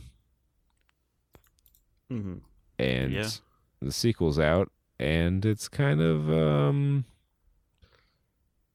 meh, but it is early access. I think that's an important thing to note about this, is it's not in a finished state. So things can change, improve, what have you. There's a lot of chances to take feedback too, so maybe, this is a good game for early access because everyone who knows how these things work. Oh, they're going to get a lot of good feedback, I'm sure, because the people who are jumping on this in early access are the hardcores, as it were. The one thing I will say that's kind of shitty is that I know Steam lets this happen, that it's early access and all that, but like charging full price for a game in early access feels scummy to me. Yeah. But I guess it's kind of like pre-ordering, only you actually get to play the game. Currently, it has mixed reviews on Steam, with a recent bias being slightly negative. Okay. So the most of the complaints are along what I'm saying, charging full price for an early access demo that is very much in need of more time in the oven. But I think it will get there. Keep eventually. Going. Yeah, I actually have one. It's anyone who knows the kind of updates I bring may have an idea of this. If I mention the words iterative improvements, I'll give you 3 guesses of what game I'm talking about. Well, even if you said I have an update, I'll give you 3 guesses of what game I'm talking about. I could nail it because it's either No Man's Sky, Bomb Rush Cyberpunk, or Pizza Tower. That's right. You got it in one. It was No Man's Sky. They released another update today, or a couple days ago. It's the Fractal patch. They're in version 4.1 right now. Wow. So this way to go, coders! Fucking never. They'll never gonna stop. You know what? They've made. I meant every time you bring this up, I mention this, but they've really made good on the game, and I give all the credit in the world to Hello Games for their continued support of this game to make it everything they promised it would be, and at this point, a whole lot more. Yeah. This particular one includes a new like expedition mission pack kind of deal, improved cataloging with like now they're like wonders, or I guess like kind of like legendary creatures, better lighting, improved high dynamic range. There's a new land speeder kind of ship that'll like it'll fly in atmosphere. It's VR compatible now. New missions for the Switch, game options improvements, some more cosmetics, Twitch stuff, and just a variety of improvements, and just getting better. I think a lot of this was focused on the VR, so now this is like a lot more VR compatible. Which I gotta say, No Man's Sky in VR could be pretty sweet, especially when you're in your ship. That's like, that and like Elite Dangerous in VR could be so fucking comfy. Oh my gosh. Well, I guess the big question is, have you had a chance to play around with any of the new update? I gotta start new, because I think my current save file is like so far behind that I feel like it's almost not compatible at this point with the new content. So I may just start a new character, or because I think there's like there's different game modes too, because there's like the single player, which when I tried to connect with you, it was like a lag fest, and it broke down because it couldn't handle us. But there's like a dedicated multiplayer mode, which was much better. So I may have to, I'm probably gonna have to start fresh and see just everything, because like I've missed out on like the living ship stuff and the mech updates and like all the different vehicle updates, the new base updates. It's almost like a new game every 1 or 2 updates. It's crazy. Yeah, it is crazy. That, I think No Man's Sky and weird comparison, Dragon Ball Xenoverse 2 are like, they deserve Lifetime Achievement Awards for how long after release they've been supported. Like Xenoverse 2 came out in 2016 and still regularly gets new content. Yeah. There are world-class MMOs that I feel like don't get as much love and care paid attention to them as these games do. Yeah, it's pretty nuts. All right, well, time for me to talk about, unless Jake has something. I was just to say, some DLC was announced for a couple cool games out there that exist, both about, well, I don't think Scarlet and Violet's a year old, but Elden Ring sure is. Elden Ring announced that they are in development on their Shadows of Erdtree DLC, which very hype because it is the biggest game that they've released. So From Software is in development on that. There's nothing else known. We just have a piece of art and an announcement that they're in development of that, as well as in development of their new game or whatever about robots in the future. They did reveal. So are they finally doing the sci-fi From Soft game? Yeah, I think it's Iron Hearts or something like that. Not to be confused with Atomic Heart. Or Iron Skies? Not to be confused with the movie Iron Sky. Iron Sky was a fantastic movie. We should watch that sometime. We have to watch that, but I may also have to see how bad Iron Sky 2 is. I haven't heard a lot about it. Although you did bring up Pokemon, they did announce 2 new Pokemon coming with the DLC, new Paradox forms, a future Paradox Virizion and a ancient Paradox Suicune called Walking Wake, which is a fucking monster competitively. Oh. 2 things. It was Armored Core. I'm fucking dumb. Oh, I remember Armored Core. Yeah, because I played FromSoft games back when no one liked them. Yeah. Armored Core 5 or something like that? Yeah, anyways. Or I guess it's Armored Core 6. I don't fucking care. Anyways, Armored Core. Armored Core's coming back. I cool. thought of that. 2, they made it completely different from the leak that was in the game. It's like in the game, I guess they put in a book the pictures of a primal or paradox form Suicune and a paradox form Virizion or Verizon. Bios. A paradox future form of Verizon, and Verizon's pretty close, a little close, but Suicune, they were just like, nope, different. I'm not saying it's bad. It's not a bad design, but he's really strong. So they all have Water Dragon's very good typing, and between those 2 stabs, you have pretty good neutral coverage across all the types. And its signature move, something steaming haze or something like that.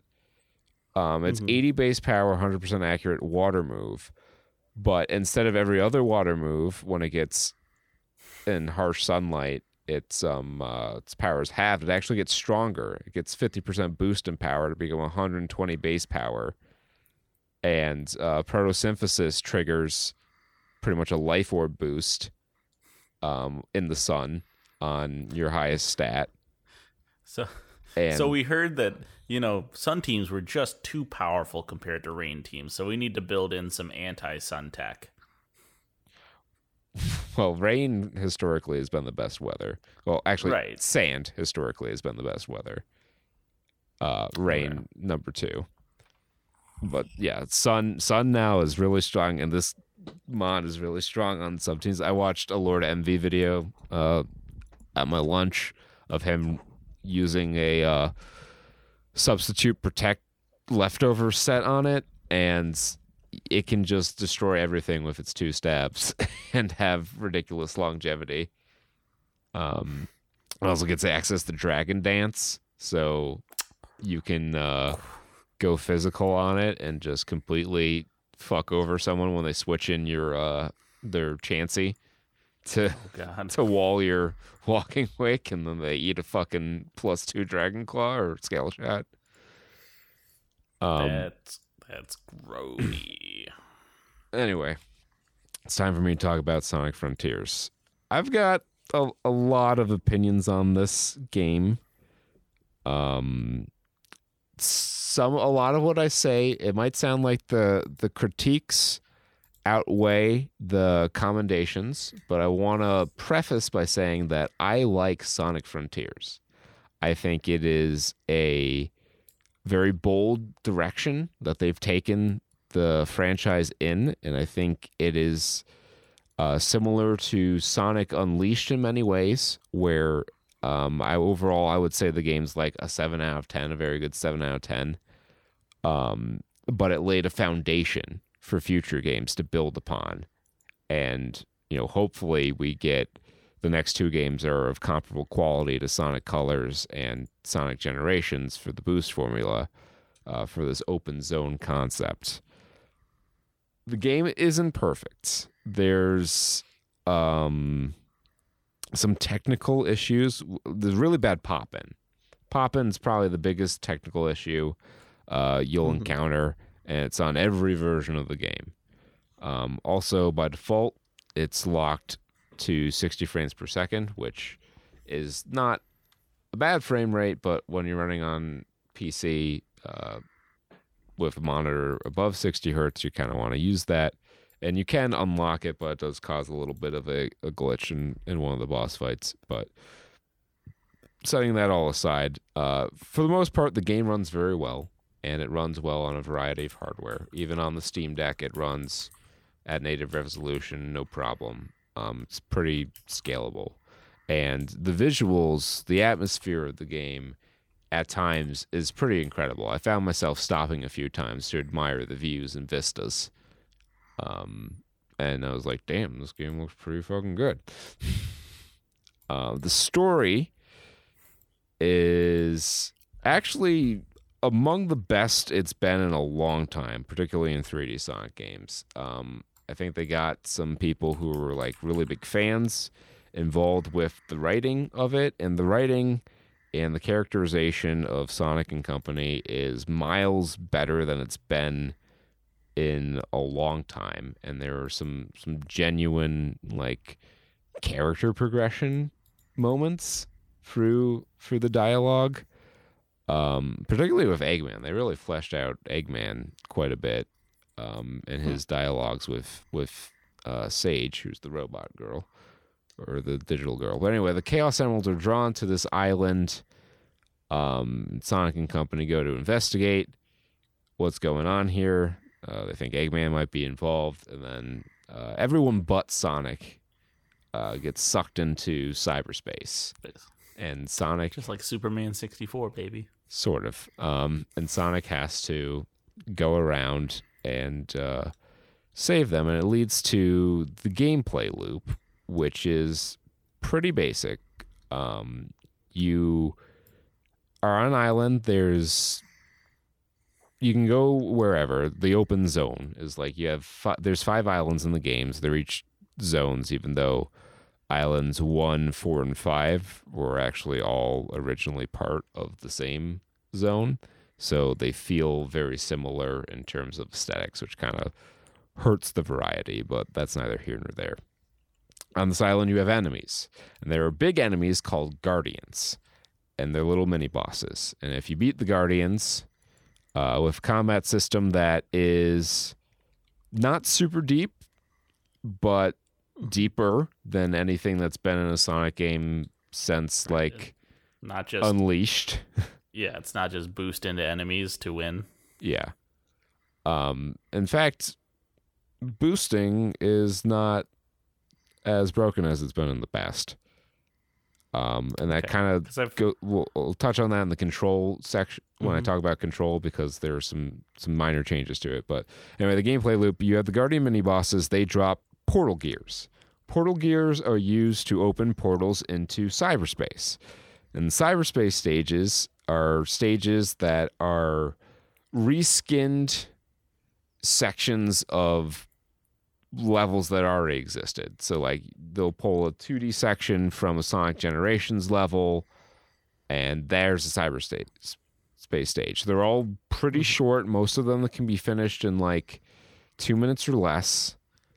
Some of them are pretty good. Others are not as good.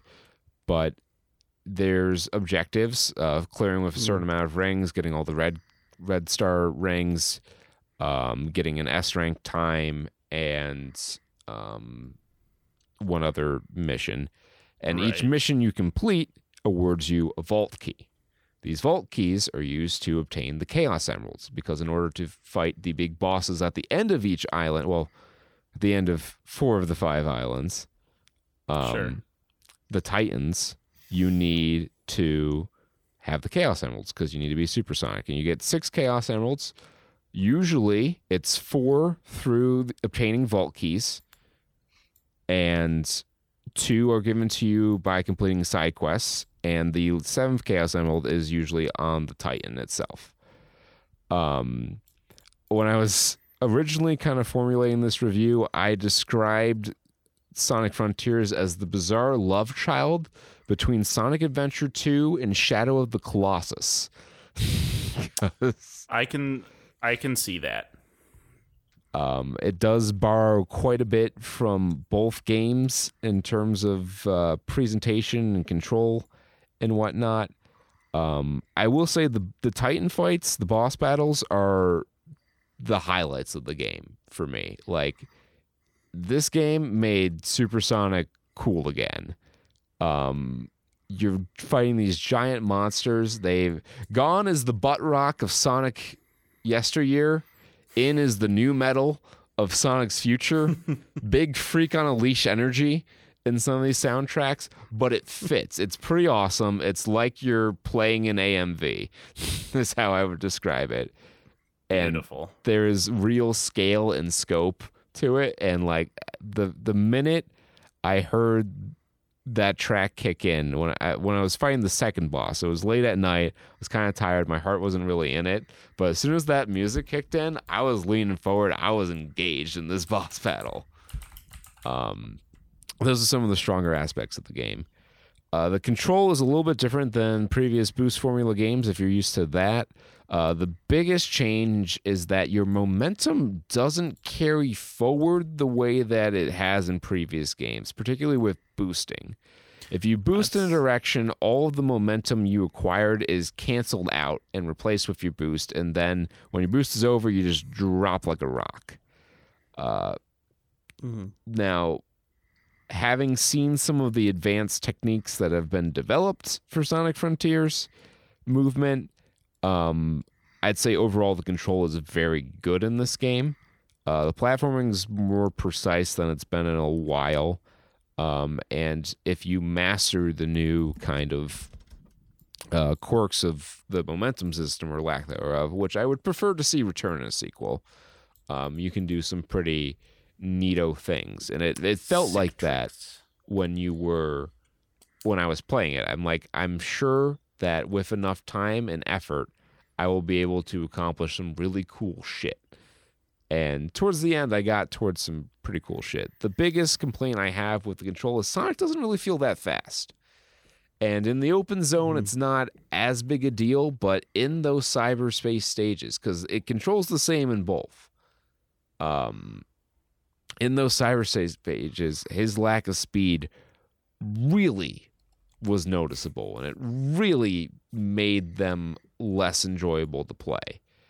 But fortunately, you can kind of skip a lot of the main gameplay loop through fishing. So there are several portals on each island, or on 4 of the second to last island is just a platforming challenge. You have to scale a bunch of towers that use the different platforming gimmicks in the game to that point. Okay. And it's pretty interesting, pretty well done concept. But there's no boss fight or whatever. You just go straight to the last island from there. That's why I'm saying 4 of the 5 islands. Oh shit! What was I on about? You were talking about platforming gimmicks, his speed. Yeah. So the speed in cyberspace made it. Oh, I was talking about how you can skip the gameplay loop. Yes. By fishing. Fishing. There are fishing. There are they portals really want you to that do it. take you to fishing spots where Big the Cat will trade you fishing tokens, which you can collect throughout the island, along with memory tokens, which are needed to progress side quests. There's different memory tokens for each trapped character, and you collect those, and through those quests, side quests, you get story progression and cutscenes, and the story is pretty interesting right up until the end, where they dump all the exposition on you, and it doesn't really wrap up in a satisfying way. And I won't spoil it in case anyone's interested in the game. And we appear to have lost Peter, but I can keep going. Oh no. So you can collect memory tokens. You can collect Lost Cocoa, which are the rock people, denizens of these islands, this archipelago, I guess. And fruits of power and defense, which are used to raise your stats. The Lost Cocoa, you return to the Elder Cocoa, who can raise your speed and ring capacity. Raising your ring capacity is kind of pointless because rings effectively are your health bar. At maximum rings, you get a super boost, which is faster than your normal boost when you're not at maxed out rings. So Can't it you kind of just makes spawn sense rings? to not max increase your ring capacity because it makes it a little harder to do it. And I played through the game, and very rarely did I ever die because I got hit with no rings. So it's really not a big deal. I recommend increasing your speed foremost. Once you get to the higher levels of speed, and I'm talking like high, like level 80 out of 99, you start to feel like you're going real fast when you're boosting, which is fun, but it took a long ass time to get there. Skill points are very easy to mine. All the collectibles can actually be gotten by using the first skill you gain in the story called Psi Loop, where you draw a little glowing loop on the ground and rings or other collectibles will pop out, and you can actually sit there if you want and mine all the vault keys if you want to do it that way. Or you can more efficiently go fishing by trading these fish tokens that you can collect along the island. And if it was only the collectible ones, it wouldn't be as exploitable. But there's an event that occurs every few in-game days at night where a meteor shower will rain down and it will resurrect all the enemies you've defeated on the island so far and run a slot machine for some reason that will shit out a lot of these fishing tokens. So you go to the fishing hole with your hundreds, and I do mean hundreds. Like after one meteor shower event, you could have as much as 600 or 700 of these fishing coins, and then you fish and you get fish tokens for the fishes you catch. And on the later islands, the amount of tokens you get is just absurd, and you can buy all the vault keys and lost cocos and power fruits that you want, effectively skipping the parts of the game that you find boring. So even if you don't like an aspect of Sonic Frontiers, like the cyberspace stages, they're kind of weak. But Sonic Frontiers is it's a weird game where it kind of gets to have its cake and eat it too.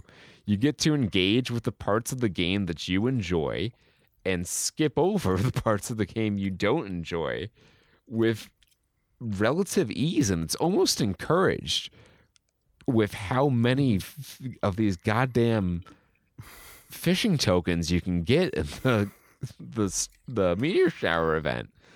Like, on the last island, I got a little bored. I got a little restless towards the end of the game. So, like, the last two islands, I pretty much skipped entirely by fishing. And I had 700 tokens both times I went to the fishing hole. And at that point, even if you catch, the shrimpiest thing you catch is worth like 8 tokens. And the most expensive thing in his shop is a vault key, which costs 15 tokens. Do the math on that one, kids. You can really exploit it. The music is a lot different than previous Sonic musics. You get some sort of familiar sounding songs in cyberspace, but not like any classic tracks. And the open zone is mostly like kind of haunting orchestral themes. That they fit very well in the atmosphere, but they're not the kind of things that I'll listen to like I do, City Escape and other songs off the SA2 soundtrack. Although, like I mentioned earlier, the boss battle songs have been in heavy rotation for me for the past few weeks. As far as walking around the open zones, there's not a whole lot in there. It's mostly vistas, but I think the empty space kind of works because the intent is that you're going to be zooming around the island. And when you have high speed, it feels really satisfying. It feels like you're in the intro of Sonic CD. And I really want there to be a DLC option where I can play Sonic Boom as the background music. Give it to me, Sega. The ending of the story isn't super great. It kind of falls flat, and the final boss battle mechanically is an Ikaruga. Totally different, right? It's totally different. It's an Ikaruga clone, which is introduced as a hacking mini game on like the second to last island. That sounds like that was pulled right from Nier Automata. It's a Where you- it's a serviceable Ikaruga clone, and Ikaruga's a good game, but it's just like this is not how I wanted this to go down. That might be the mark of good Sonic games now, is that they'll have one level that's just a different game. Like in Sonic Mania, where you just played Puyo Puyo. You played Mean Bean Machine. Mean Bean Machine. Yeah. That was a great boss battle. And I'm ready for that the next time I play Sonic Mania because I've been grinding my Mean Bean Machine. Also known as a coffee maker. So yeah, that's Sonic Frontiers. It's one of the best 7 out of 10 games I've played in a while, and it has me excited for the future of Sonic for the first time in quite a while. I went on a little longer with that than I wanted to, but we'll jump right into our feature this week, which is Airplane.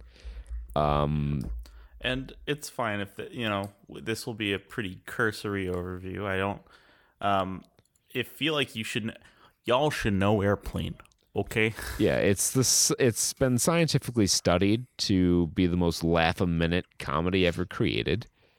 It's great. We earlier this year reviewed the other 1980 Zucker brothers film, The Naked Gun.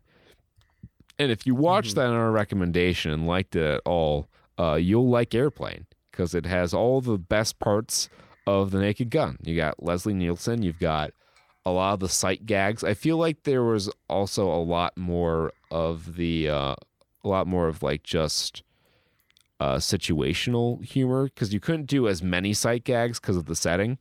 You were a little more restrained in that way, but they made up for it. I think it let the writing really shine through, and the writing and the actors kind of just either riffing or pushing that delivery of the lines super well, because you couldn't have a ton of situational humor since you're all in a plane together for the majority of the movie. But they end up pulling out some interesting things here and there with the two kids reenacting like an oldie time marriage or some shit. And then obviously the two black guys is speaking jive is a classic, whether or not it's a little dated or maybe not PC for nowadays, but I think it is pretty okay. Yeah. Which they actually, I think they had a couple of black writers do that. I don't know if they're credited in this, but as the story goes, they wrote that. I think after seeing what they were supposed to write, they said, "Let us write it." So I think it was originally written by some white guys trying to write jive. It may have been the actors that they had. Now that you're saying it, I think that I do remember that story. That's how they get away with, I think, a little bit of their, but kind of racial moments that maybe don't age as well. Yeah, as there others. are a few jokes in here that feel a little off color for today's lens, but nothing like particularly egregious. Nothing like I would consider to be bad.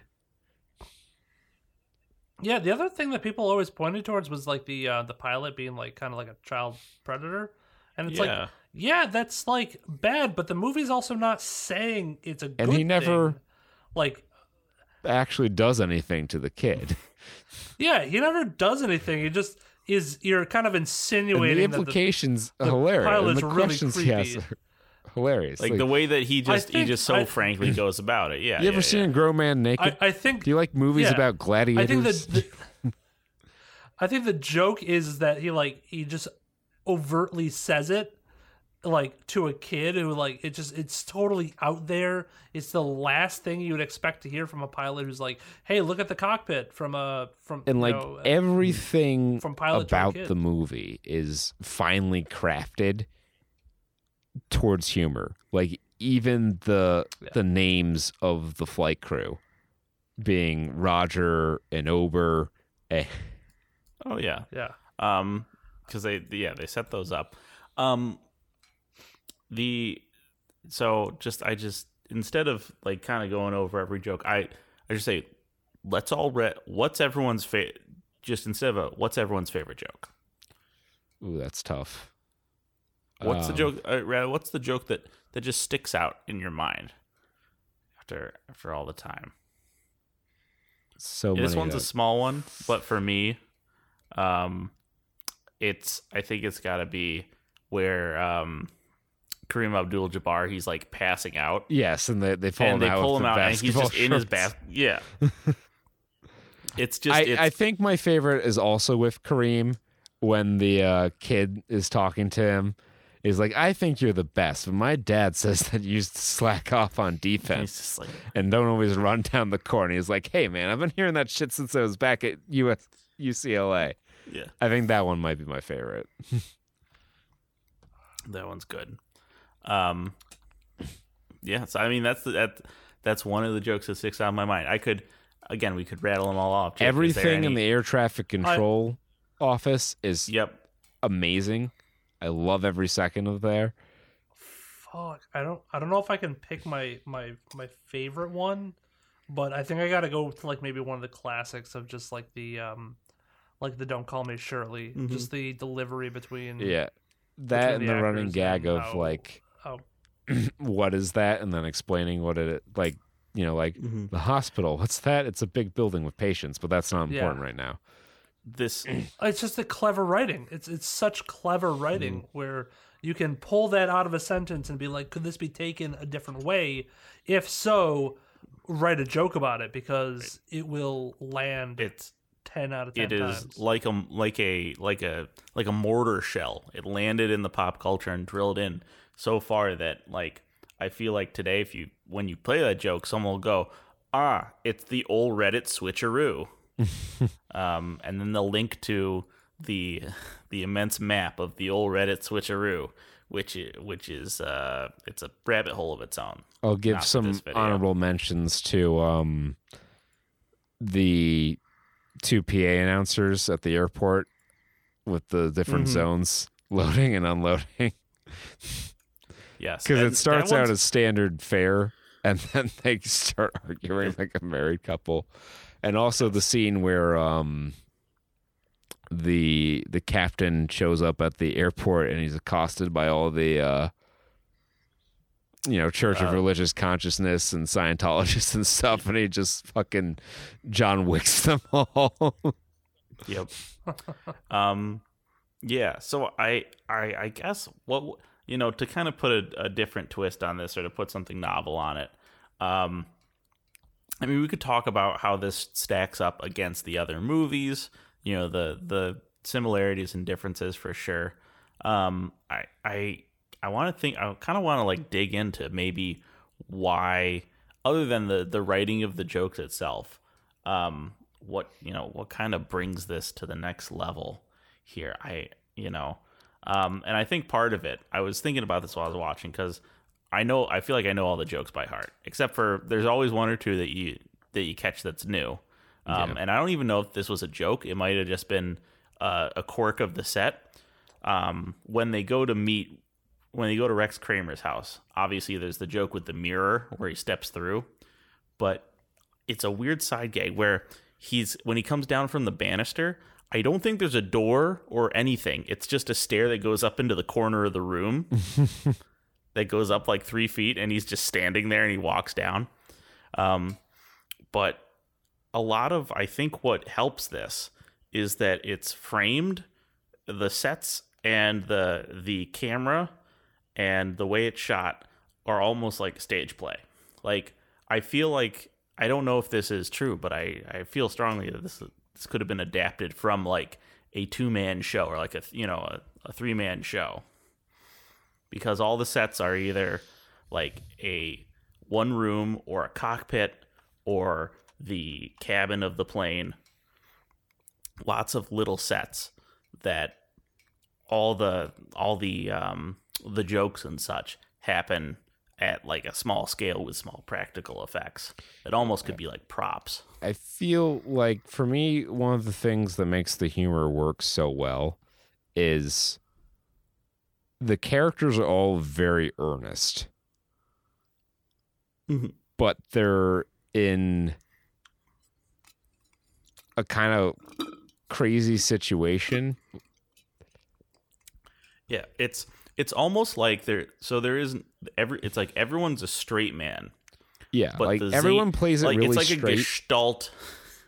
It's like a gestalt zany foil to everyone's straight man. You know? Yeah, but like the events that happen around them are all so ludicrous.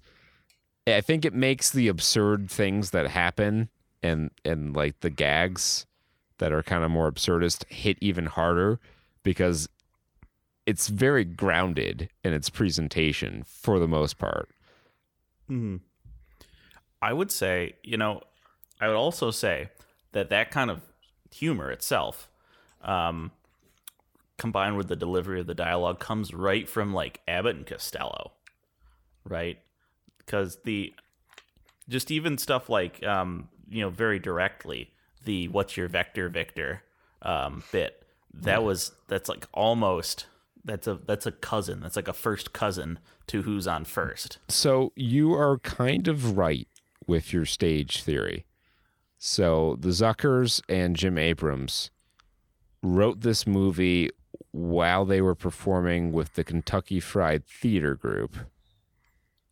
Okay, so they were doing a lot of theater at the time. And I guess Kentucky Fried Movie was just the film version of that show, I'm guessing. I would suppose so. I don't know that for certain. But yeah, it's a great movie. Like we can sing its praises till the cows come home. And I'd be happy to do that, but I think it's better to just give you all the instruction to go out there and watch it. Because if you've never seen it before, or if you haven't seen it in a while, it is 1,000% worth your time. It's not very long. It's only 87 minutes, but you will laugh more in those 87 minutes than any other similar time window you could possibly imagine. To set the stage, I think before any words, before the credits come up, before the title comes up, the first thing that happens is a joke within the first 5 seconds of the movie starting. Oh yeah. Yeah. Let me just kind of read off some of the accolades of this film here. It was ranked 6th on Bravo's 100 Funniest Movies. In 2007 by Channel 4 in the United Kingdom, it was judged the second greatest comedy of all time behind Monty Python's Life of Brian. In 2008, it was selected by Empire magazine as one of the 500 greatest movies of all time. In 2012, it was voted number 1 on the funniest comedies ever poll. From what publication, I'm not sure. I would presume Empire. In 2010, it was selected for preservation at the Library of Congress's National Film Registry as being culturally, historically, or aesthetically significant. It is constantly mentioned as one of the funniest movies of all time. We've made mention of the scientific study done on it. Yep. It is number 79 currently on AFI's list of the 100, or Don't Call Me Shirley. I'm Serious and Don't Call Me Shirley is 79th on AFI's list of the 100 best movie quotes. In 2000, the American Film Institute listed Airplane as number 10 on its list of 100 funniest family films. Or funniest American films, my bad. It's not really a family film. It's not rated R. It's rated PG, yet it has boobies in it. It's a booby movie. Booby movie. But it's fantastic. The sequel is also, it's got some good jokes in there. It's not as good, but much like the Naked Gun sequels, where they weren't as good, there's still quite memorable bits from them that make them worth watching. So your homework, listeners, is to go out and watch Airplane if you haven't, or you haven't in a while, and enjoy yourself. I don't know. The Goofs page on IMDb is pretty long, so I could go through all the nitpicks and tell you why it's the worst movie ever. I don't think there are really continuity errors in a movie like this. Yeah. Though that's the funny thing is that even if they're a continuity error, you can just play it as comedy. Nobody's gonna scoff at a stunt double if they see the actual actor. Well, like in the one of her that, favorite jokes in the movie is, strictly speaking, continuity error, because you've cut back to a scene and the character's in different wardrobe. But that's part of the joke. That is the joke. Yeah, is that the obvious continuity error is not addressed. So yes, great movie, lots of accolades. I'm about to make a hot take right now. Roll on my sleeves in case I have to. I think they could go denser with it, and I say this because I feel like they improved in terms of their technique. I think it was refined and tightened in their subsequent films. So I was looking up. This came out before Top Secret. This came out before Naked Gun. I think the only one that came before this was Kentucky Fried Movie, and I think this one has embedded itself in the pop culture because it was such a breakthrough. And then I feel the Zuckers, they took it and they really doubled down on it, because there are some scenes after watching the later movies. There are scenes where they're doing exposition or they're doing character dialogue, where they're just, they're establishing the characters, they're moving the plot along. And in those scenes, that's all they're doing. That's not a bad thing. That's fine.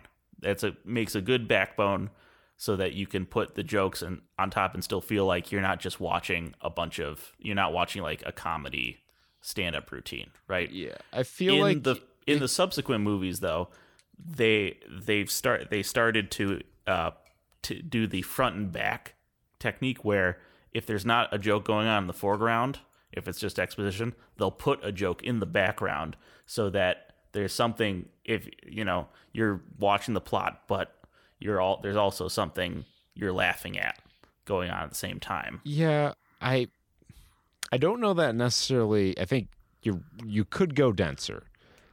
You kind of walk a fine line between like going denser and becoming like Harvey Birdman. Where yes, every single second is just insanity. Yeah. Although I will say that, like, they make those changes, and The Naked Gun and Top Secret are great movies. But would you call them better than Airplane? I don't think I would. I actually might. Or at least they're on the same level. Like, Airplane has some really iconic stuff, but I think particularly for me, I think the jokes in The Naked Gun just hit fresher for me when I watch it. All right, well, that's my personal opinion on it. That's certainly a take. That's a hot take. I don't agree with that. I think you're dead wrong. Dead to rights. I'm coming after you. I would also. All right, I'll meet you at 3:00 by the flagpole. I'm gonna send Otto, the automatic pilot, after you. I also disagree, but like mature and well balanced adults, that's where it's gonna end. We're not gonna dox them or threaten violence. We'll throw. I swear to God, I'll pull up Amazon. We'll throw right now. industrial grade dirt at each other's faces tomorrow on the factory floor. I'll bring the buckets. When I look at this movie and all these movies compared to other comedy films of the era, like there's levels, right? There's like this and like National Lampoon, but there's a lot of comedy movies in the 70s and 80s where there were like two jokes. Yeah.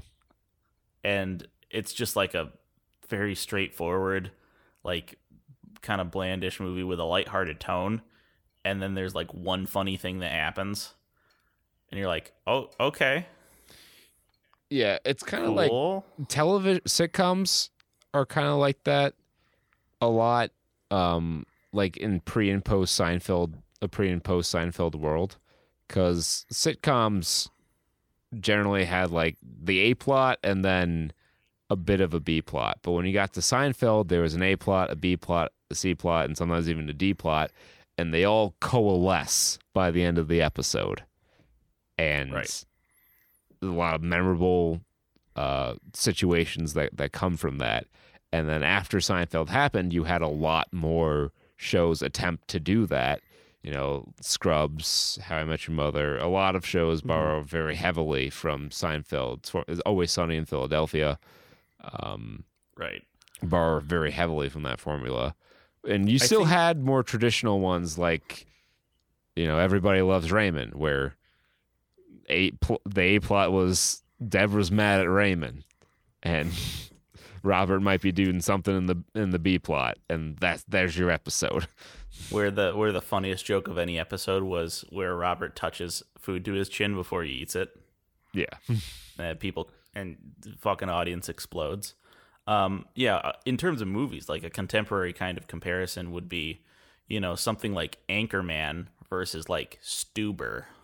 Yeah. Right? Where Stuber is like, I guess, you know, on the technicality, it's a comedy, but the number of and quality of the jokes. The found to be IMDb lacking. page did say comedy. But yeah, it had one joke.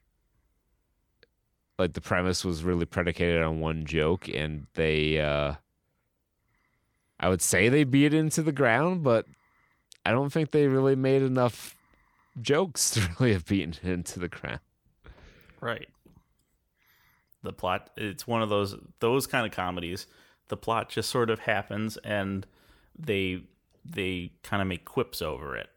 That's one of the things that a movie like the Adam Sandler vehicles are criticized for, where they're not actually making jokes. They're just saying outrageous things. Yeah. Yeah, a joke. Which is kind of failing in the other direction. Instead of having a very few quantity of completed jokes, there's a lot of half-baked jokes. Yeah, our generation with the low random really hurt comedy, I think. Ironically, though, I think a lot of this it fits right into our comedic sensibility. Like a lot of these scenes, if you cut them off early, they would be like, it's the same pacing as a viral video. Yeah, I guess in some ways. But yeah, that's Airplane, baby. And we'll be back next week with something. Not sure yet. I think how about John Wick 4? Oh, that's right. That's coming out. Yeah, sure. Yeah. That, and then maybe yeah. Creed 3 the following week. Yeah, we can get back in the flow. Yeah. Because Where Kang fights his brother. Yeah. It's an alternate Kang. Can't wait. I want one of that his Kang variants. better be Kang, in the yeah. MCU, goddammit. I want wait. Boxer Kang. MCU. Oh my god, I love it. All right. Until next time, be well, stay safe, and party like it's 1995. peace. Bye bye.